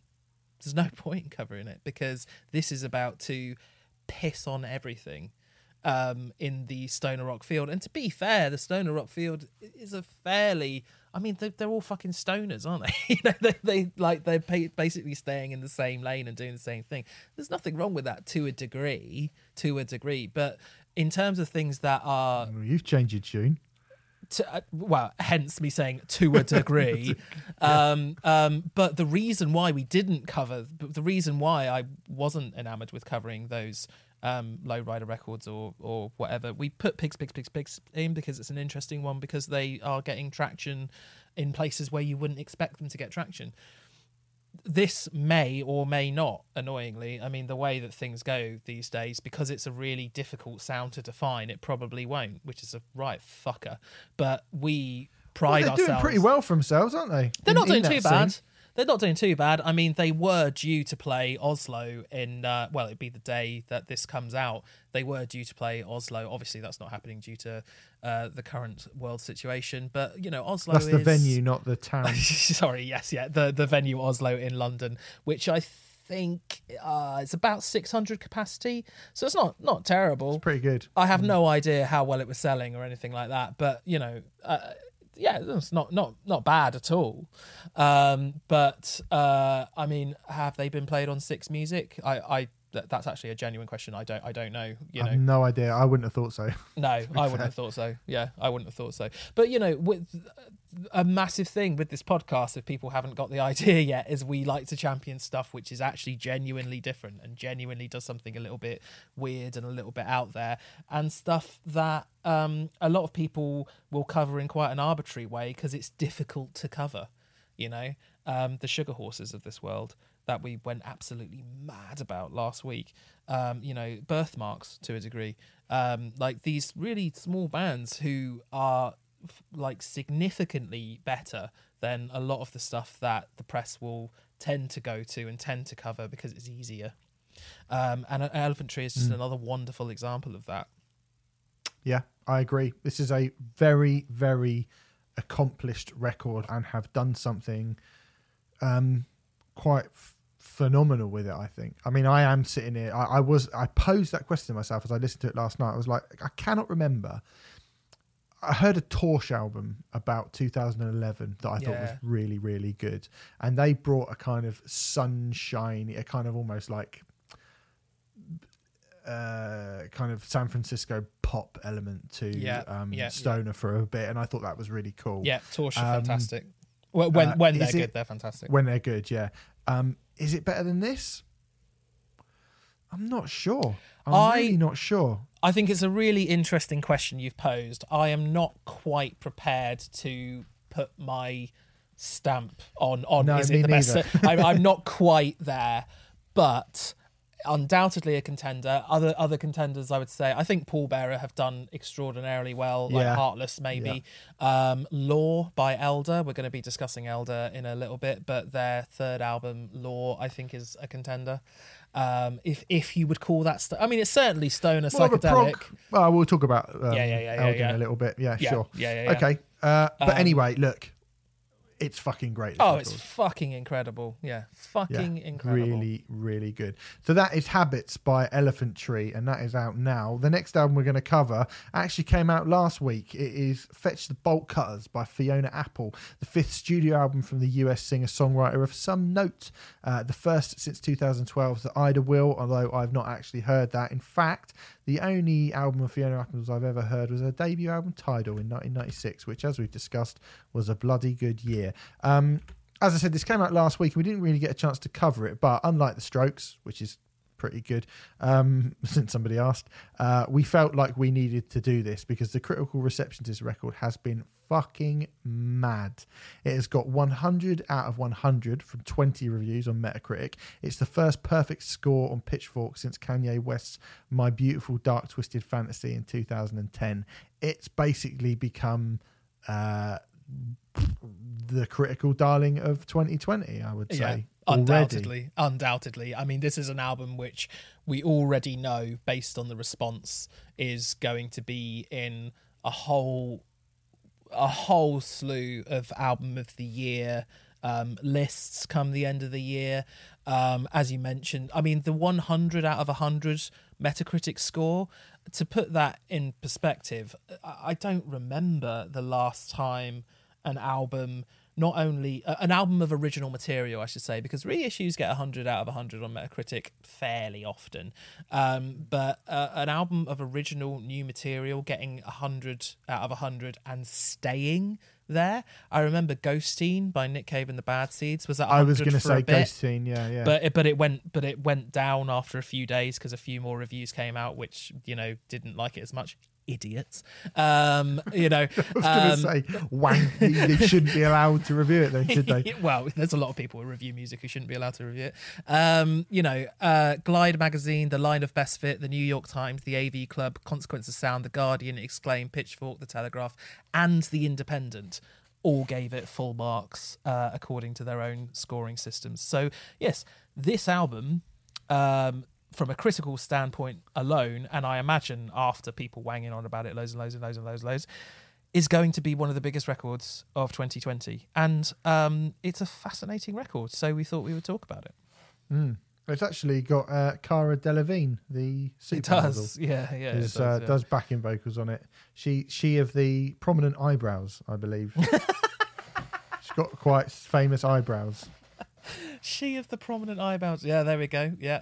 She's got quite famous eyebrows, Cara Delevingne. Is that right? Hold on, my girlfriend's into fashion. Let me just ask her. Darling, is Cara Delevingne famous for having big eyebrows? Cara Delevingne. Yeah, she is. That was such a... It probably wasn't picked up on the mic, but that was such a definitive... Yeah. It's just wonderful. Yeah, of course she is. Cool. Okay, yeah, sweet. Awesome. Anyway, I know who Cara Delevingne is. She's a model turned actress, isn't she? Actor, yeah. And relatively good actor, apparently. I don't know if I've seen her in anything. She was in. I mean, I don't want this whole review to be about Cara Delevingne, but she was in. What's that fucking Suicide Squad? She was in. Oh right. Okay. And that is a bad film. Yes, that's a film that I'm never going to watch because life's short. Any superhero film, it's a bad film. No. Oh, there's plenty of superhero films that I like. I just don't want to see Suicide Squad. Guardians of the Galaxy, mate. Brilliant film. Is that a superhero film? Well, it's a Marvel film, so... Was that a superhero film? It's a sci-fi film. Who's a superhero? Where's the superhero in that? Well, okay. I mean, definitely, we're it's quite a good film, yeah. Yeah, fucking now. Fucking Tim Burton's Batman. Yeah, that's good. Yeah, but that's from the past. That's good. The stuff from the past is good. Every Christopher Nolan Batman film. Yeah, they're the only ones. Superman 1 and 2 is good. Superman 1 and 2 is good. And Christopher Nolan Batman's good. And what else? And the first 2 Tim Burton Batman films are good. But none of them are as good as Frost Nixon. You fucking babies. The Frost Nixon's fine. Fuck off. Frost Nixon's It's all right. It's all right, yeah. It's brilliant. It's good. Anyway. It's good. I mean, how you compare Frost Nixon and say, I don't know, the Avengers, I don't know. But yeah, sure. Well, one's really good and one's really boring. There you go. Stephen Hill, the popular choice, as always. Yes. Yeah. Shall we talk about Fiona Apple? Yeah, okay. I watched Shazam the other day, and that's all right. And Kick-Ass. That's good. Kick-Ass 1. Okay, Fetch the Bolt Cutters by Piano. Piano. That's another superhero. Sorry. Fiona Apple. Fucking hell, what's going on here? We just needed some chill out time, didn't we? I feel like we've not given this album, like, it's a critical darling. We should be being more serious to it. This is really very good. The first 2 tracks had my jaw on the floor. Jazzy drum parts, honky tonk piano, her voice, the fucking anger in her voice. Now, Renfrey, I'm going to go straight away into a place which the only sort of conversation we've really had about this record. And you said at points you felt like this album would be too twee for me. Now, I feared it might be, yeah. It is not, and I'll tell you why it's not, because it's too angry. There's too much rage. There's too much spite. There's too much disdain for it to ever get twee. I like this record. I like how fucking pissed off she sounds. Yeah. It's possibly the angriest record. We're doing 4 metal records this week, and this is probably the angriest record of the week. It's also probably the only record that actually has something to say as well. I think overall, I think this is clearly a very good, well-written and very individualistic album as well. Funnily enough, like when we're talking about identity and so on and so forth and stuff like that, you know, comparing Trivium and Fiona Apple, I mean, it's laughable, really. But I think actually Fiona Apple has definitely takes bits of Alanis Morissette, Tori Amos, Joni Mitchell, Tori Amos, Kate Bush. But she takes from such a wide pool that she ends up having her own distinct voice and her own distinct manner. At times she sounds like Joni Mitchell, and at sounds she sounds like she has the flow and rhythm of Ice-T. A rapper, at points, not Ice-T though. Okay, well, not Ice-T, but like a really, really distinct, some of her flow and rhymes on this record are absolutely amazing, and it's backed up with absolutely phenomenal musicianship, a really baroque sense of. There's one song called "Under the Table," which quite brilliantly narrates her frustrations at being just sort of silenced at a dinner, I guess. Yeah. I told you I don't want to go to this dinner. Kick me under the table or you won't. I won't shut up. Yeah. It's just wonderful. And the percussion, the rhythms on this record, full stop, are just wonderful. Yeah. Newspaper is a 5.5 minute song driven almost entirely by percussion and voice. And the fact that it works is astonishing in and of itself, but the fact that it's really good is even more astonishing. Ladies adopts this amazing kind of Motown vibe, whilst also channeling a little bit of that kind of Beyonce, all the single ladies style sass as well. Is sass the right word? Sass sounds negative, but you know what I mean. But drunk. But drunk, yeah. But absolutely. She sounds in the nicest possible way. She sounds drunk on it. Yeah. And I'm sure that's a deliberate thing as well. Yes. One act you haven't mentioned, who this massively reminds me of, particularly on the title track, "Fetch the Bolt Cutters," "Hide the Kitchen Knives" by the Paper Chase. Oh, yes. The rhythms and the way the rhythms are created with barking dogs, hand claps, dropped implements. I think they do use scissors in the same way as the Paper Chase use scissors. Bits of metal scraping together, keys being kind of fallen upon.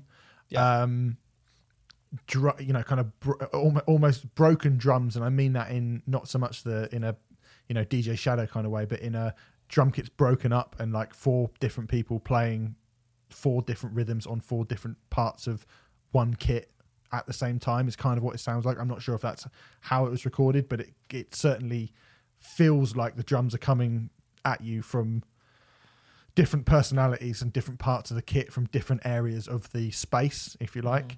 And it's got a sort of binaural feel to it, in that you can sort of feel in the room where things were recorded. Absolutely. Stabbing strings like on I Go On, which is On I Go, which is the last song. I think this is really great. I think this is absolutely deserving of all the praise for me. I almost agree with that. Before I go into my criticisms, I would like to point out for me what I think is the best song on the record, which is For Her, which I have to say the first time, maybe even the first couple of times I listened to this record, it completely passed me by. The first couple of times I just sort of had it on the background. I tend to, when I review records, I tend to like put them on in the background to begin with and do other things to them. And then as I listen 3rd, 4th, 5th time, I'll actually sit down and actually just listen to them. And For Her is so sort of musically jaunty that I completely didn't pick up on the lyrical content of it at all. It musically, and you might balk at this, but musically it's not a million miles away from something like Pharrell Williams' Happy. It's a much, much better song than Happy by Pharrell Williams, but just in terms... As is every song. Well, every song ever. Yes. Apart from that old bloke who's number 1 at the moment, to give him another shout out, like Michael Ball and that old bloke walking around his garden, their song is worse. That's the only song. What about Puddle of Mud's cover of About a Girl? No, that's better than That's definitely better than the old bloke walking around the garden. going, oh God. It's like, yeah, okay, mate. Thanks for your money. Well done, but you're not a pop star. I think the genius for her comes with, so it's a very, very happy, jaunty song on the surface. The key lyric for me is, well, good morning, you raped me in the same bed your daughter was born in, yes. Which has the same effect on me as Lingua Ignota, who we discussed last year, and her album Caligula, just in terms of the... I mean, when I finally actually noticed that lyric, when I was properly actually paying attention, it just stopped me in my tracks, and I was like, whoa, this is clearly more palatable than the majority of Caligula, the Lingua Ignota record. But I think the sort of genius of this song is it's basically a song about domestic rape, and domestic rape being sort of rape that you don't necessarily realise is rape at the time. Raped by a loved one, and it's I think the song sort of, whether it does this on purpose or not, I don't know. I'd like to give her the credit and believe that she did have this idea the whole time. I couldn't say either way, but the music mirrors the subject matter, because it's sort of there's a lot of domestic abuse cases where mainly women, I mean it does happen with men as well, but mainly women sort of don't realize that they're in an abusive relationship until they look back at that scenario several years later. And the fact that this song is so happy and jolly, and you don't sort of necessarily see that side of it unless you really unless you actually pay attention, unless you actually focus on it, I think that is genius, whether by design or not. I think it's genius. It's what I often call a kind of Trojan horse for the song, where absolutely. It kind of, you could probably get away with playing it on the radio if people weren't really paying attention. Totally. Yeah, you totally could. And there'd be so many people who'd be like, oh, what a lovely, jolly, happy song. And, it really isn't. I want, I mean, sorry, I know you're about to kind of talk about your, but I wish all pop music in the modern era was like this. Yeah. I mean, I wish it was. Yeah. I hear too much pop music now. I hear too many kind of songs that come on TV or on radio or whatever that just do very, very, very little. And I just wish that everybody could be... There was a time where stuff like this, I mean, this is critically lauded, but will it cross over to people? Probably not. I think pop music is really good when it's weird like this. And it proves that it has got kind of genuine artistry in it. And it's a shame that more people don't listen to stuff like this. I'm sure it'll be successful, but I'm sure it'll be people like you and I who are going to be listening to it rather than the kind of people that I wish were listening to it. But that's kind of all I have left to say about the record. I mean, so what are your criticisms? To be fair, Fiona Apple's a pretty big artist. It's not like she's not going to go on Ant and Dec's Saturday Night Takeaway, though, is she? No. But yeah, I mean, I think that would be a disservice to her, to be honest, to go on Ant and Dec. I mean, I appreciate that it has a massive audience, but I kind of would, with the best in meaning this in the nicest way, I sort of wouldn't want to see her on Ant and Dec Saturday Night Takeaway. Do you know what I mean? Well, no, neither would I. But I'm just saying. Yeah, I understand. It would be nice that a world existed where, this was appreciated en masse as opposed to just by fucking legends like us. A lot of people. Yeah.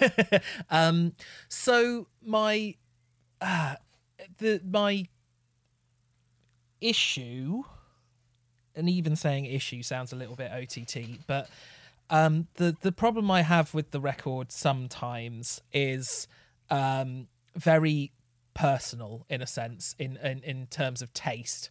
There are elements of it that I personally find really irritating. And it is the offbeat, Twee, you did mention Twee before, and I did bring up Twee when we were talking about it privately. Twee isn't quite the right word, really. It's the offbeat oddities that sometimes happen. It's almost always exclusively at the end of songs that at best add absolutely nothing to the songs, and at worst actually ruin the goodwill that has been built up throughout the song for me. When I first put on I Want You to Love Me, which is the first song of the album, I was like, awesome, here we go, this is really good. The piano playing is astonishing. She's a phenomenal pianist, Fiona Apple. I was like, oh wow, because I'd not really listened to Fiona Apple before this record as well. I knew who she was and I was aware of her, but I'd not really heard her. So I was like, wow, maybe this might be my favourite new singer-songwriter, artist type person. And then she goes, ah! And then she goes, ah! at the end for the last 30 seconds. I was like, why the fuck did you ruin that? Am I being over the top with it? Well, it depends how much that sort of stuff irritates you, and fuck me, it annoys me. Really? Yeah, okay. I think you did actually kind of mention it beforehand, and I kept quiet for a bit, but on Fetch the Bolt Cutters, she does use some dogs as kind of backing vocals, which, for a bit, which is really smart and good.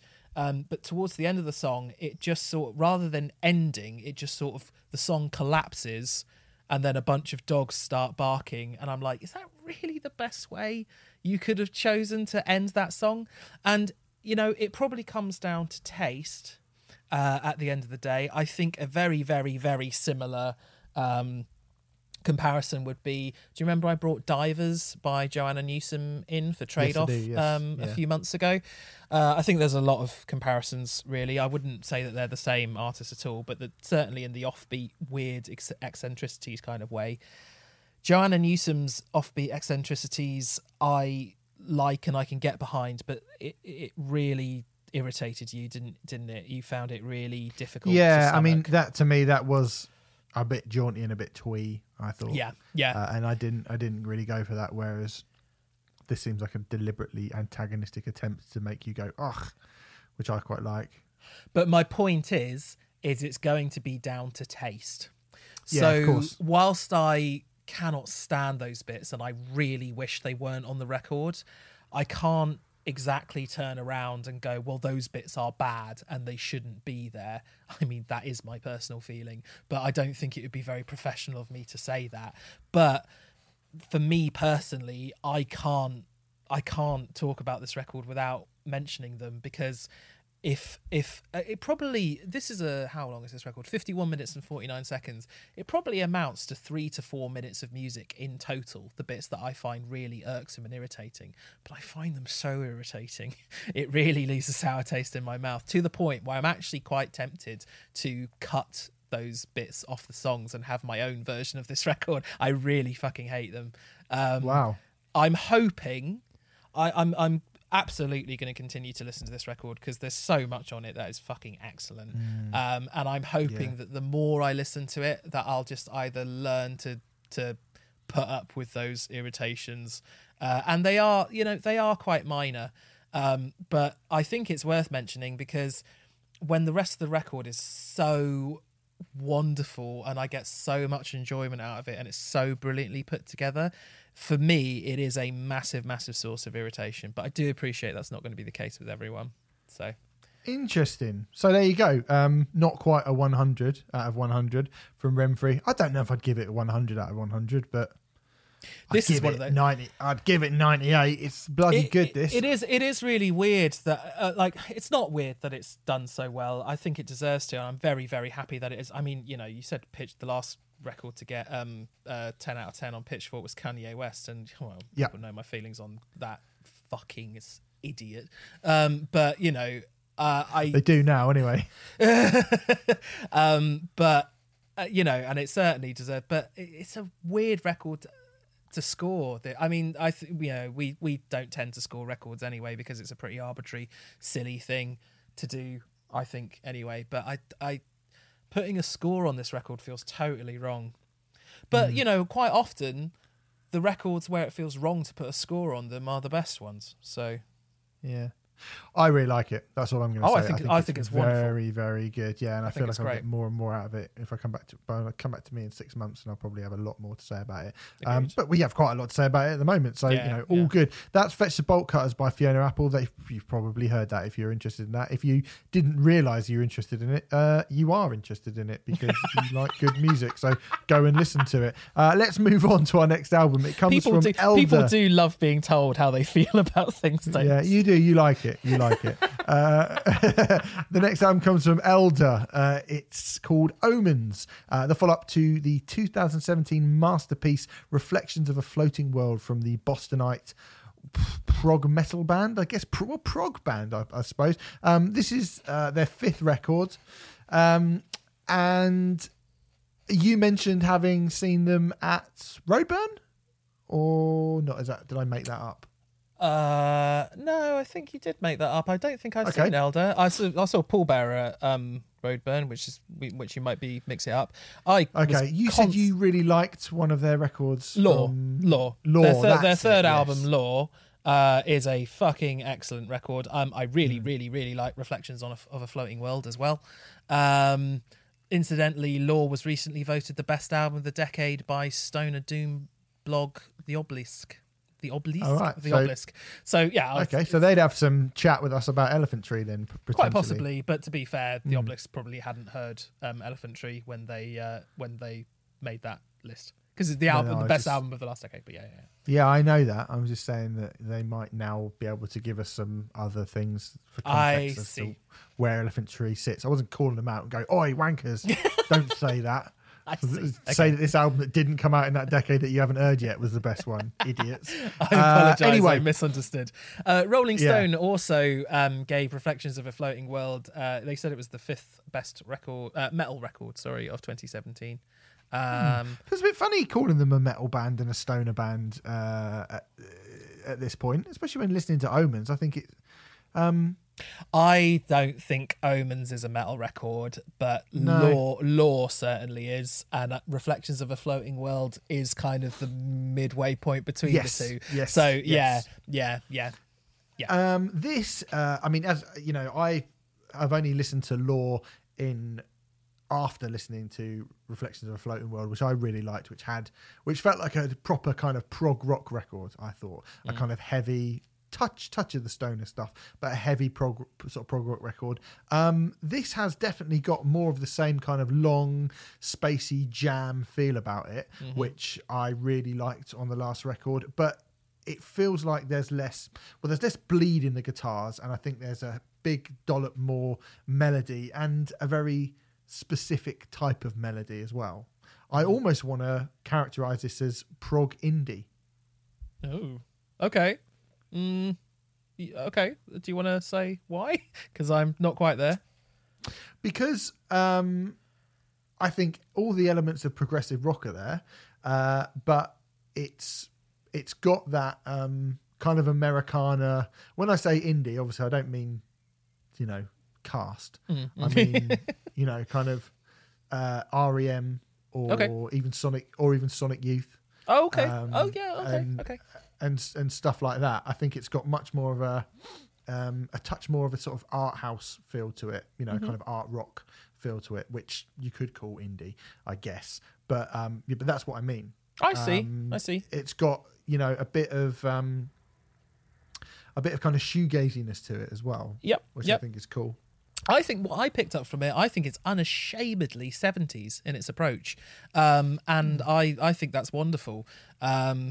I mean, the band technically formed before the resurgence of vinyl, but in terms of quote-unquote new bands, say Elder a new band, I think they've been going about 15 years, but in terms of new bands, they feel like the perfect band for the vinyl revival.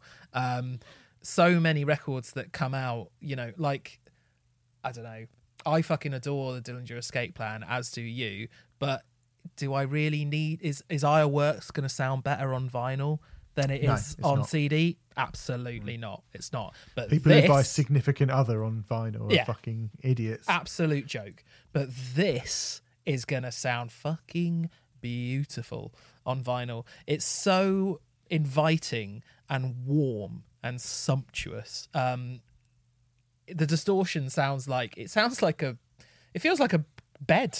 It feels like a bed made of feathers that you could relax on. It's lovely. The distortion sound on this record is so lovely. It's wonderful. It's definitely, yes, I definitely agree. It's less heavy than the band's previous records, particularly if you go back a couple of records, Law and I can't remember the name of their second one. Their first one's self-titled, but the aesthetic certainly feels perfectly suited for vinyl. I think it's fair to say. Yeah.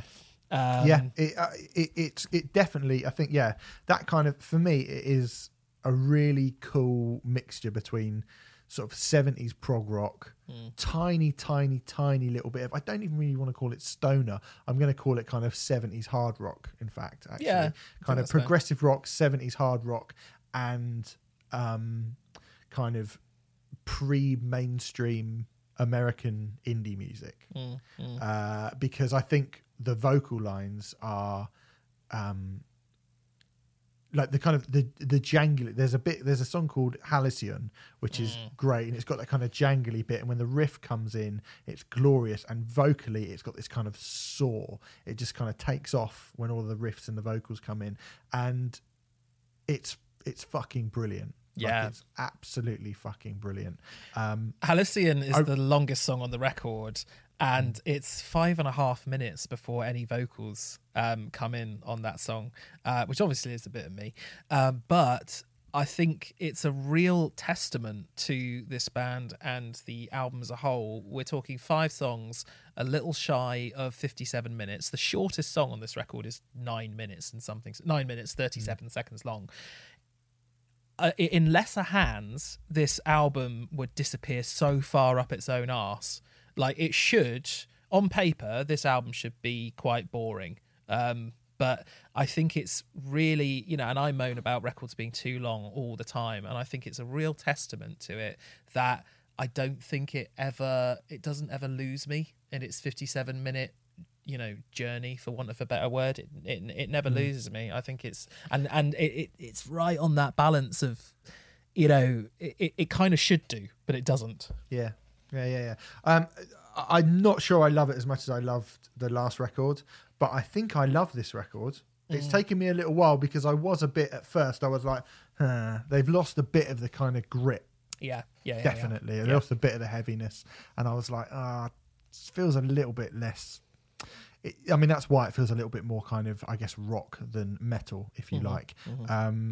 But having listened to it sort of 7, 8, 9 times now, I've got to the point where I know where all the kind of like you said, the kind of the blanket, you when the duvet gets wrapped around your shoulders, when you wait for that bit and it comes, and it does sound, like the warmth of this record, and it jangles really. It's got a janguliness that I don't know if that's a correct word, but it's got a janguliness that I do kind of associate with like indie music. Yeah, there's a clean picked guitar part at the beginning of One Light Retreating, which I definitely it's just beautiful. Definitely. Yeah. Which kind of like I say, early REM, bit of sonic youth, like that kind of thing. And I've again, like you don't usually hear those kind of things mixed with a big guitar riff or a very, very long progressive song.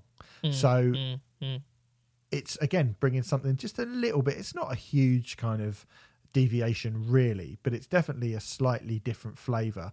I think, will I like it more than the last one? Probably not, to be fair, but I think it's doing something different and doing it really, really well. I do really like this. I don't know how you feel about it. I think do you actually like it? But I really like it. I really like it. I really, really like it. And again, I agree with you. The first time I heard it, I was pretty underwhelmed. It just sort of all washed over me a little bit again. Yeah, me too. Yeah, I was like, they've kind of lost that grit that they had on the last few records, and yada yada yada. I'm not there yet, but with time, I may well end up preferring it to Reflections of a Floating World, if I'm totally honest. And I think part of the reason for that is the sheer abundance of the synth effects that they've brought onto this record. Another thing, like this record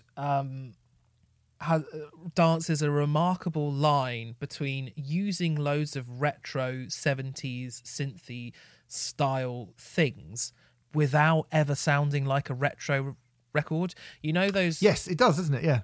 You know those bands that we bemoan quite often from time to time, like Rival Sons and stuff like that. Greta Van Fleet to a degree. I mean, you know, I like Greta Van Fleet more than you do, but I will be the first to admit that they are just they sound like someone's dug them up from the end of the 60s, the beginning of the 70s, more or less. They sound retro as fuck, is my point. This Elder have so many retro, warm, band in a room all playing together elements without and yet sound somehow fresh. And I'm not sure what voodoo they've you know, put on me to make me feel like that, because again, on paper, this should sound as retro and as throwback as any Rival Sons record or any Greta Van Fleet record, and yet it doesn't. You know, and yet it doesn't. It does sound fresh. And yeah, totally. In terms of, I mean, it's really growing on me, and it continues to grow on me. And I really, really like it. I think it's really good. Yeah. Gets better with every listen. They are a great band. They're a great band. If you haven't checked them out before, you've got 3 now fucking wicked records to go and check out, all of which sound really different, all of which are kind of a continuation and a build and a slightly different flavour to, again, a thing which, you know, we've traditionally, as we mentioned earlier with Elephant Tree, like I don't think, to me, Elder are not really in the same ballpark totally as those bands, but I guess they're not a million billions, but they're certainly not a million miles away. And they are doing something which to me is way more interesting and have changed over those 3 records quite significantly. So that is Omens by Elder, and I really do think, again, you should go and check it out. The last album we're going to talk about this week is from Catatonia. City Burials is the name of the album. It's a follow-up to 2016's The Fall of Hearts from this legendary Swedish doom stroke prog metal band. This is the 11th effort, and I was a little bit worried as we were going into this one, because I've basically spent the entire show this week, and I do stand by it, I fucking love all 4 records that have come out this week in all of their own different little ways, and for all their own different little moods that they've given me. I really, really think I'll be listening to all 4 of these records come the end of 2020 or this time next year. Whereas City Burials, as someone who doesn't really and hasn't really ever gotten into Catatonia, I did think I'm not going to have a lot to say about this. It kind of felt a little bit like the odd one out for me this week. Renfrey, Catatonia, how about you? What's your relationship with them? I have picked bits and pieces through their back catalogue, and generally I like them. They are contemporaries of bands like My Dying Bride, Paradise Lost, Opeth to a degree. I quite like Catatonia, just like I quite like Paradise Lost. I quite like My Dying Bride. Anathema are probably another one that you can throw in there, although I like Anathema an awful lot. I like Opeth an awful lot as well. Catatonia have done some very good records. Dead End Kings is one that I would point people to if you're not familiar. A lot of people went crazy for that, Yeah, going crazy for it. It's maybe a bit OTT, but it's a damn good record. It's, you know, very good if you like that kind of thing. That kind of K-Scope thing is what I'd say. K-Scope is a label that tends to release shitloads of this stuff. And Stephen Wilson. There, right? Yeah, that kind of thing. And yes, I like Catatonia. Interestingly, many of Catatonia's contemporaries are releasing records this year. We've already had a record by My Dying Bride, which certainly pleasantly surprised me, not knowing an awful lot about My Dying Bride beforehand. I think you quite liked it as well. I didn't mind it, I thought it was quite good. Thought it was all right. Yeah. I think I prefer this, just to kind of cut to the chase. I think I do actually prefer this. I prefer My Dying Bride, personally, but yes. I think I know why as well. Okay. Paradise Lost have a new album coming out in 3 weeks' time called Obsidian. I don't know for a fact if Anathema are releasing a record this year or not, but we're probably due one. because it's been 3 years since The Optimist, I think. Yes, it has, 2017. So, there's a lot of this kind of thing coming out at the moment. By this kind of thing, we had an Opeth album towards the end of last year as well, didn't we? Yeah. By this kind of thing, I generally mean bands who used to be doomy or death metal-y and have since kind of gone into prog rock effectively, and there is a small pool of those bands, and I've pretty much just named them all really, but they all seem to be releasing records at the moment, interestingly. I mean, as I said, it's the only one this week which I feel like I don't love, because I don't know so much about Catatonia. I don't have a very strong relationship with them. I really like the start of Behind the Blood. It's got a kind of instant, for them, it's kind of big crushing riff and a really lovely lead part. But I think what I like about it is that kind of, it's got a cool goth synth thing, a bit of a kind of synth, not synths, kind of a bit of 90s Paradise Lost, particularly on The Winter of Our Passing is where it kind of comes in, and it does sound super kind of gothy and industrial and a bit 80s. And I was like, oh, okay. And that's when my ears pricked up, and they do kind of follow that on, and they do kind of carry on that for a fair bit of the record. And when they're doing that, I do really like this quite a lot. You've picked out two of my favourite songs as well, just immediately, with Behind the Blood and The Winter of Our Passing. Yeah, absolutely. Yeah, really, both really, really good. I can't sit here and say I love this record like I love all the other records this week, but I think it's absolutely a good record. It's a weird one, because I've listened to it now a fair few times. I don't know how many exactly, but at least half a dozen. And I keep listening to it and wanting it to latch on to me more than it is. I don't think it's a bad record at all, but for some reason, it's not getting its hooks into me in the manner that I believe it should be. There's a song called Lacquer, which attempts to incorporate some sort of electronic elements into the band's sound, and it's not entirely unsuccessful at all. I think it's actually quite well accomplished. But when I compare it to another one of their contemporaries, Anathema, as I've already mentioned, they did an album called Distant Satellites a few years back, where they incorporated some electronica stuff into there, and that was, I couldn't help but be reminded of that. And I think Distant Satellites is far more successful. It did that whole sort of electronic wob thing mixed with heartfelt prog rock really, really, really well. Interestingly, I wondered if this record might have caught my attention more if it had been sequenced in a better fashion. Not that it's been sequenced badly per se, but there's effectively, and this is, I'm simplifying it ever so slightly, but in the main, it's fast rocky song, then quieter, less rocky song, then fast song, slow song, first song, slow song. I mean, that is broad. Yeah, it is, isn't it? Broadly, it is. And I think I was listening to the quieter songs, and I was like, well, I don't dislike the quiet songs, but for some reason, every time a quiet song comes in, I feel like it puts a big full stop and it halts the record. And now, on paper, it does make sense to sequence an album by having fast song, slow song, fast song, slow song. That does totally make sense. I actually think this record might have been more successful if they'd done some out-of-the-box sequencing and maybe either had all the fast songs together and then then the album sort of slowly becomes slower and slower as it goes on, or the total opposite of that, start with all the slow songs and make it get faster and faster and faster as it goes on.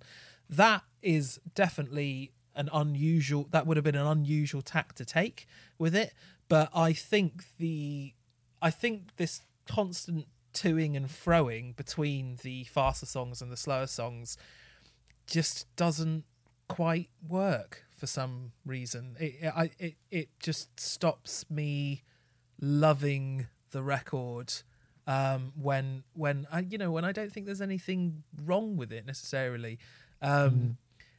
You just get into a pattern on it, don't you? You kind of feel like you know what's coming. You kind of feel like you know what's coming. You kind of feel like you've got a handle on the pace and the vibe and the feel of the record throughout. And I think probably one thing that I think all of the other records that we were talking this week have shared is that you don't necessarily know what's just around the corner for most of them, for the majority of the time.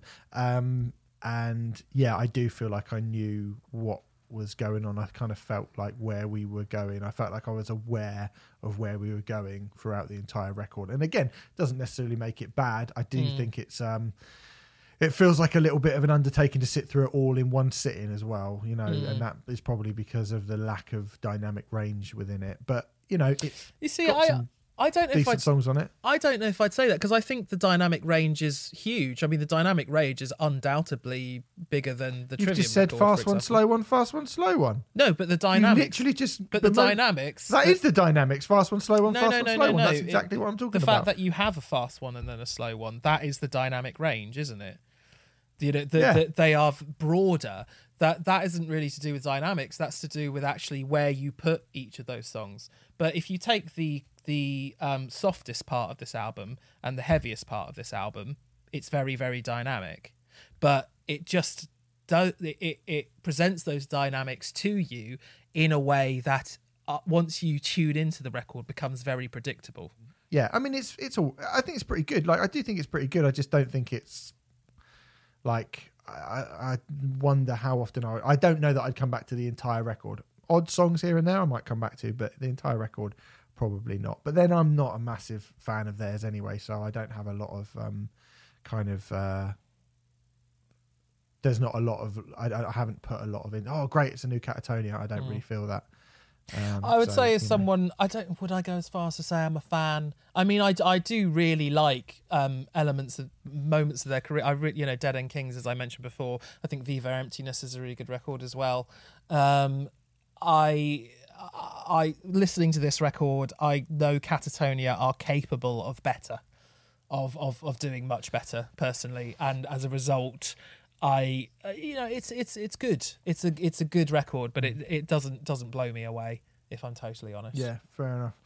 All right, well there you go. That is Catatonia's City Burials. That is out now. I'll tell you somebody who definitely can't do any better.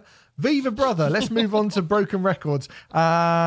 This week we are talking about the debut album, Famous First Words by Viva Brother, released on Geffen on the 1st of August 2011. As I said, it is the first album by the Slough-based rock band, and until they reformed in 2017, it was the only album of their mercifully brief career. This actually came out the year before The Enemy's Streets in the Sky, which is also on our list. Are we to surmise from that fact that by the start of the last decade, the world really had enough of this indie shite? I think so. Would that be fair to say, Renfrey? I definitely think the world had, but there was a sort of attempt at a brief resurgence. I think it's fair to say around that time, Viva Brother were one of the bands that were doing that. I think sort of Blur reforming kind of might have sparked that off and stuff like that as well. I mean, it was massively unsuccessful, and thank fuck it was unsuccessful, based on the records that we've heard from that period so far. But yeah, I think there was the beginnings of a certain. Well, I don't want to call it a resurgence because it was an absolute waste of everyone's time.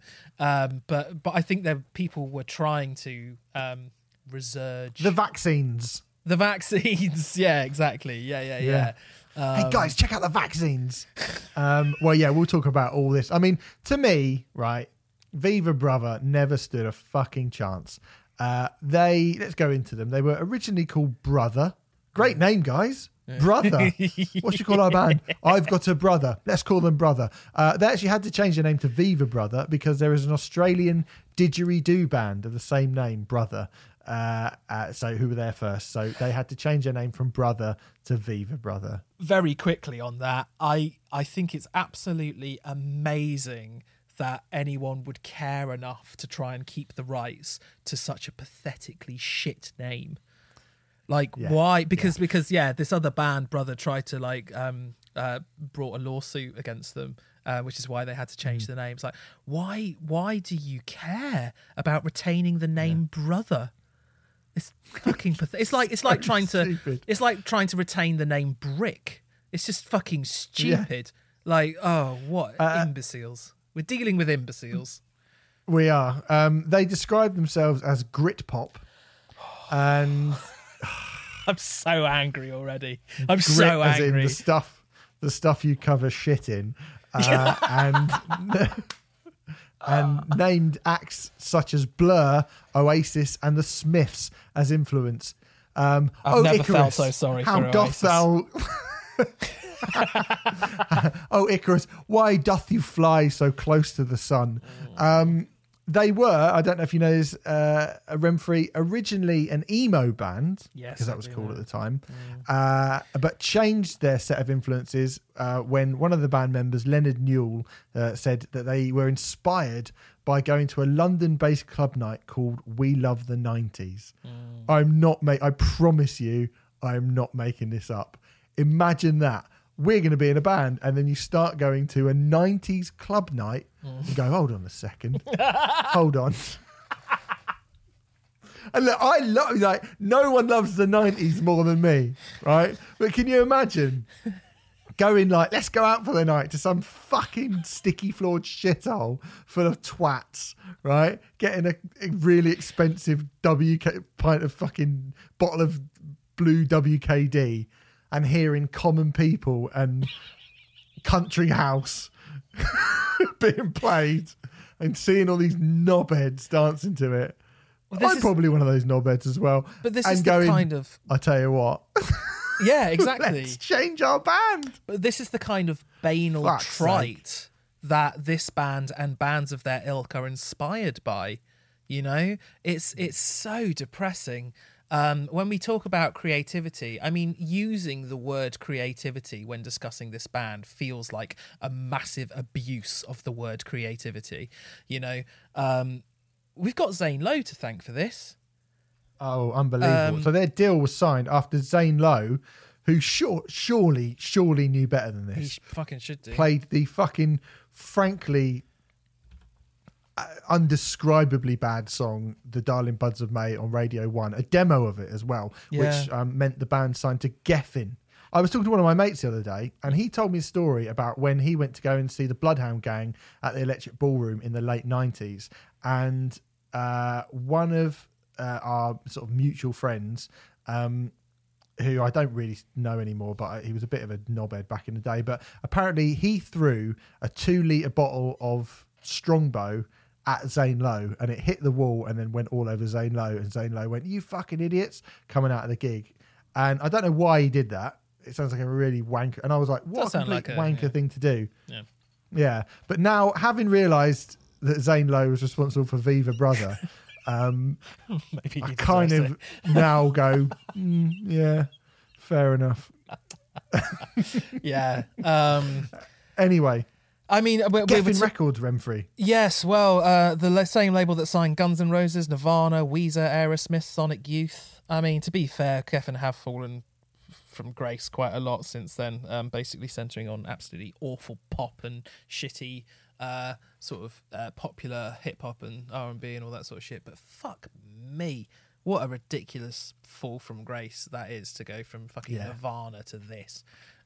This is really is insipid indie territory, isn't it? Like bands like the Rifles, the Pigeon Detectives, the View, the Twang, the Cribs, the fucking atrocious, insipid bands that had a "the" prefix all the fucking time. Why didn't they call themselves the Viva Brother? I don't know, actually. Yeah, maybe they should have done. Maybe they don't know how to spell the. So after signing the Geffen, they made their first ever TV appearance on, obviously, Soccer AM. I know. And so of course, Soccer AM. You know, people who. There's one thing that struck me now. Football. I like football. I do. You know, people know I like football. I remember one of the people from the Surge from Kasabian was like, football and music, they go together so well, don't they? And I just thought, no, they don't. People who like football like absolutely stinking music. Well, like Kasabian. Yeah, like Kasabian, yeah.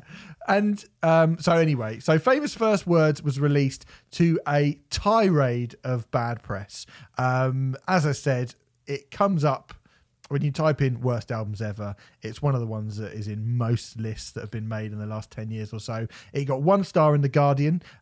Kitty Empire wrote a pretty good review for that. It says, so, is not only is Viva Brother a bad name for a band executing a bad idea badly, Famous First Words is also a bad title for an album. Witness Darling Buds of May, an Oasis brass rubbing whose chorus runs thus: her birthday's in May, it is what it is what it is. Or take New Year's Day, a song that attempts to graft the camp whoa whoa whoa start of a Suede song onto a ditty constructed by random Gallagher tombola. The Viva slapped on the beginning of their name is all wrong, too redolent of a rugged Spanish resistance romance for songwriters whose idea of a mordant title is High Street Lowlives. There's one quite good line in Still Here, a passive-aggressive love song. At my funeral, they'll just bury my head in the sand. It all makes the Vaccines, the mildly successful Great White Guitar hopes of 2011, from the fringe and drainpipe side of the rock tracks, look original.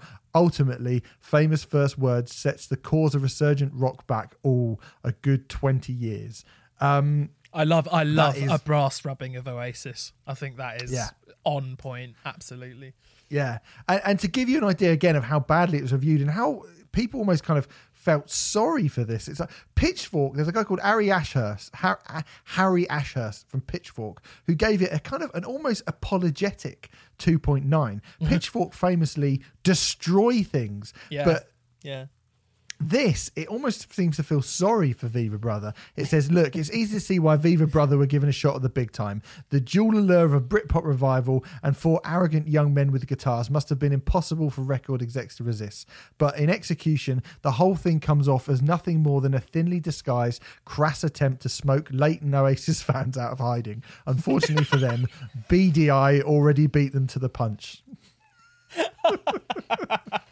Oh, fair play, Pitchfork. I don't often applaud them, but that's good. Yeah. Still got 5 out of 10 in the NME.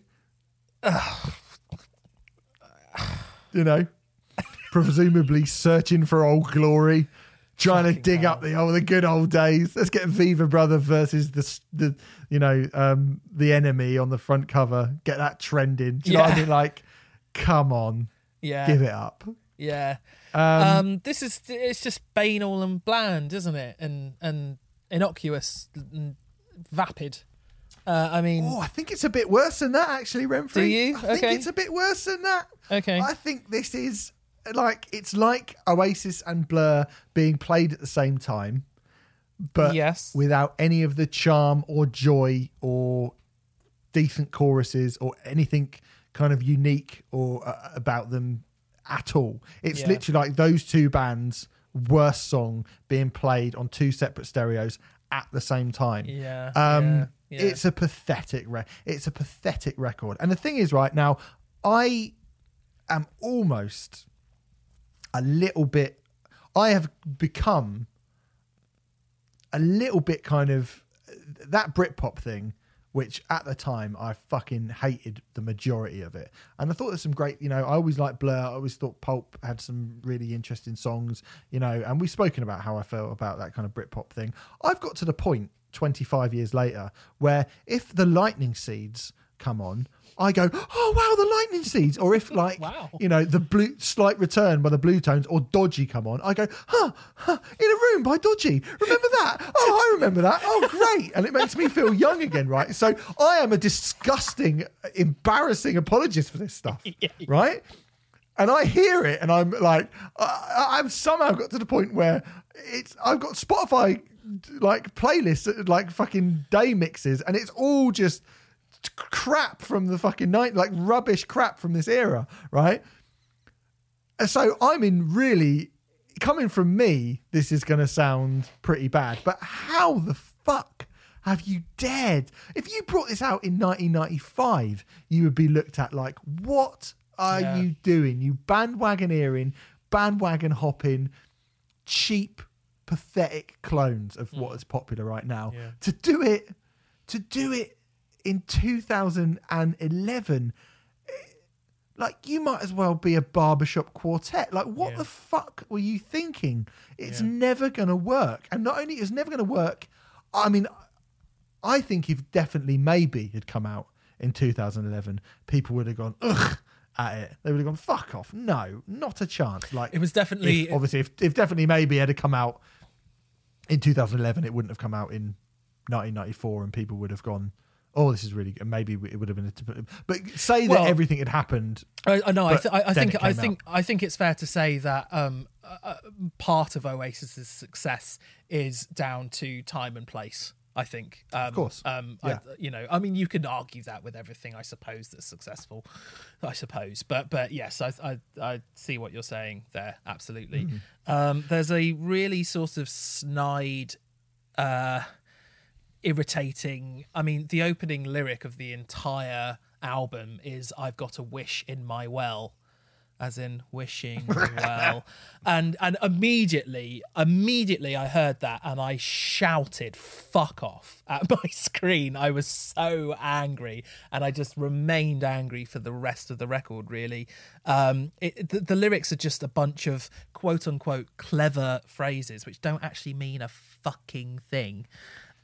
Just the fact that they clearly didn't have any particular love or standing for this kind of thing, because they tried to be an emo band when they started out, when they were 5 years behind the zeitgeist, and then they went, the 90s, that was good, let's try and get behind some sort of revival of that as well. And they were clearly just trying to get famous. The fact that they with this album came out the 1st of August 2011, right? 2011, yeah. And by the 1st of April 2012, they'd split up.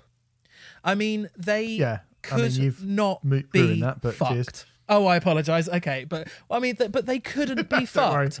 They could not be fucked. They were clearly just chances trying to get famous off of the back of doing an absolutely abhorrently shit version of something that wasn't that good in the first place. Like, I'm not a violent person, right? Generally, but when I listen to music like this, it just, all I can think about is inflicting pain upon the people who made it. And, like, I don't think I really have it in me to torture someone, but I would happily make an exception for Viva Brother and their ilk. Because, like, pass me the pliers, let's start ripping out some toenails and wheel their families in as well so that they can watch. Because I fucking hate this abhorrent piece of shit. It is awful. It is hilariously bad. I mean, it's kind of hilarious and embarrassing. And I mean, actually, Alec Petridis of The Guardian said something: as every song fades out, you somehow imagine the theme music from TFI Friday fading in. And it's true, isn't it? It's true, isn't it? It's like, it's so desperately designed to have, like, you know, so Joe Guest is up next, but here's Viva Brother. Do you know what I mean? It is so, like, here's Jet from Gladiator, but first, here's Viva Brother. Like, that's exactly God, we've got Robson and Jerome coming up, but first, here's Viva Brother. It's just desperate. It is so desperate, this record, and it's the cynicism. It's the cynicism in it that makes me so vitriolic towards it. Because, you know, that's what makes me so angry about it, because they're clearly just trying to make, like, a fast buck / become famous. They gave up really quickly. They couldn't be asked. It peaked at number 34 in the UK album charts, you know, which they probably saw as a massive, massive failure because they wanted to be superstars. Idiots. Mm-hmm. Absolutely pathetic record. You have to wonder what they were thinking. As you mentioned, Renfrey, they split. So the album came out on the 11th of August. They split on the 1st of April 2012, presumably again to show that their entire career was just one long April Fool's joke. But no, because actually they then announced that they were reforming on the 22nd of September 2017, and they released a new album a few months later. Where are they now? Who fucking knows? Who knows and who cares? There's still a band, apparently. This is according to Wikipedia. But you know, it does say 2017 to present. So I'm guessing that's still a band. Who knows? I think the legacy section of their Wikipedia page sums it up the best. And it says, Viva Brother are considered by the British press as the first band of the Britpop revival. And as we've sort of mentioned, what happened to the Britpop revival, guys? Where is it now? Well, how long did that last? 45 seconds?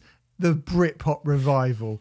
The fucking shame of it to be the first band of a revival that didn't. I mean,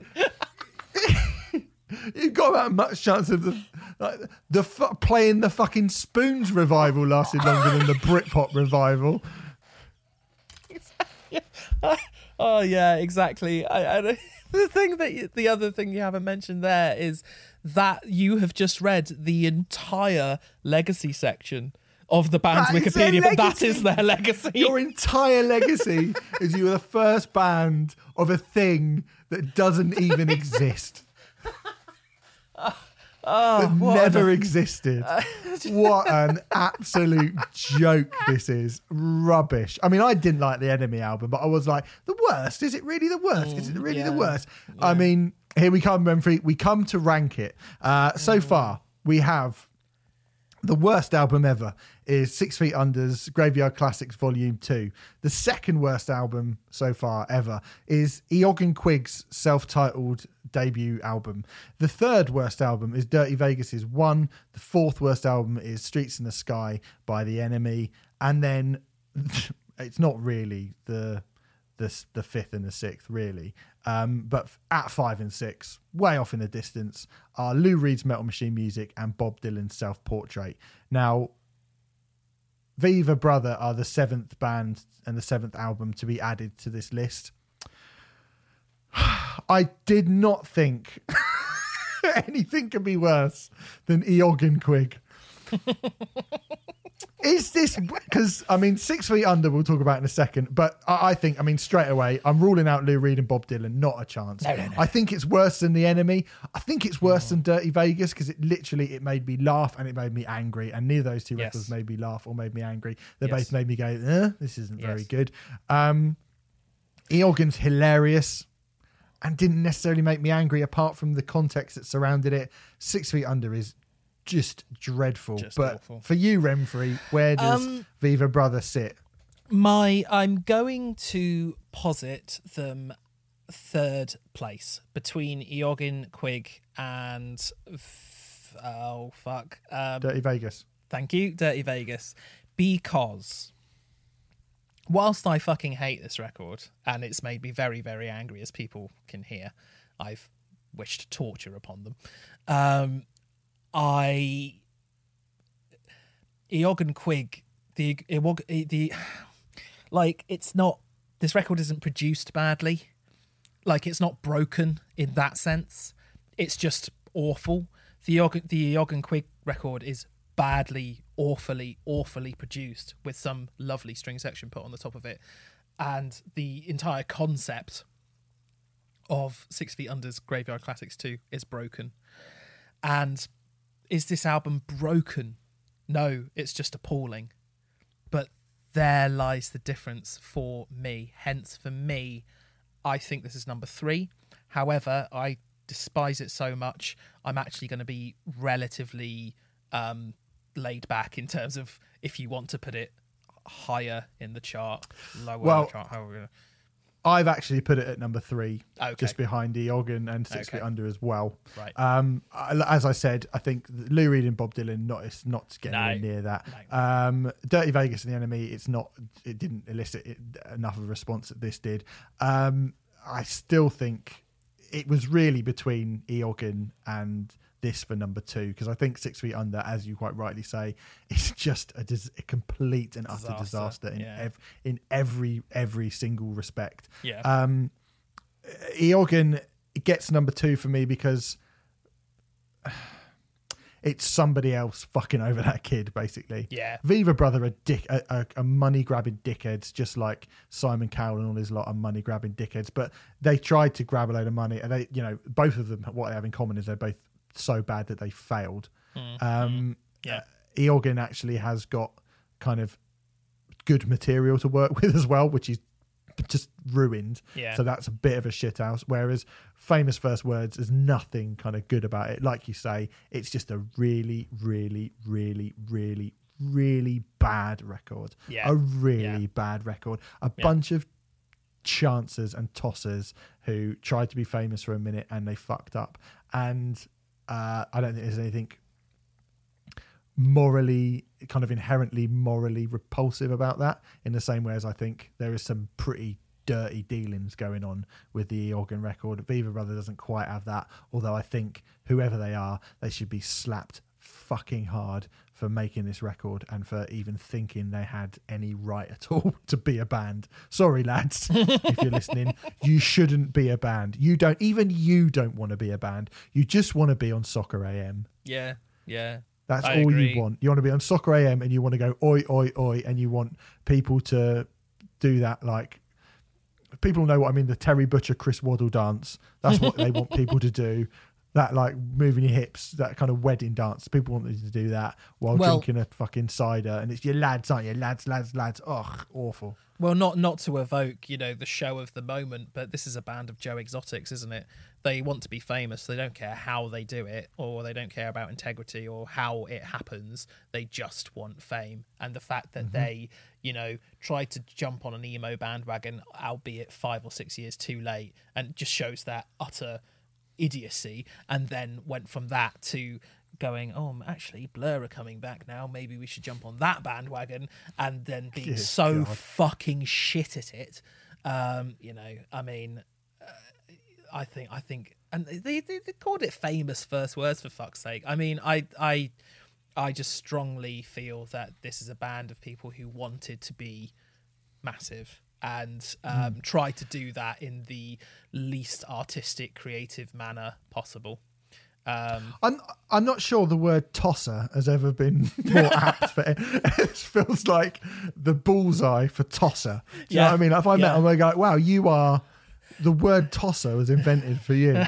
So, like, you are complete tossers. So there you go. Yeah, put them at number 3. That is Viva Brother, famous first words, but it means it's going to be great. It's going to be joined by another album next week, Renfrey, and I'm just straining a little bit because I'm reaching across to get next week's album out of the hat full of shit, which, because we've got no YouTube channel, you don't get to see. But it's another big one. Cosmos Rocks by Queen and Paul Rodgers. 2 classics coming together to embarrass themselves. So next week, the 8th album of the Broken Records crew. got some big names in here now, Renfrey. Yeah, got some big names. Yeah. Lou Reed, Bob Dylan, Queen are all going to be in there. Fucking hell. Well, we'll see.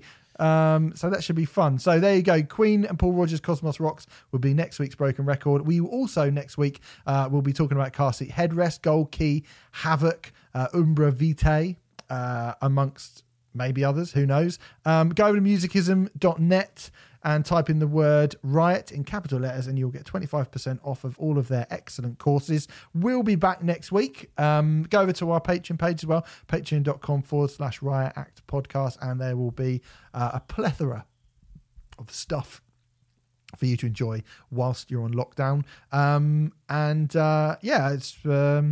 It should be a good show next week as well, I think, Renfrey. Yeah, that's Car Seat Headrest, Gold Key, and Queen. Lovely stuff. Queen, yeah, lovely stuff. Loads of Freddie Mercury in that. Oh, maybe not. Bed up. Won't be doing any bead-ups, will we? That's a shame. All right. Anyway, we'll see you next week, and that's it. Thanks. Cheers.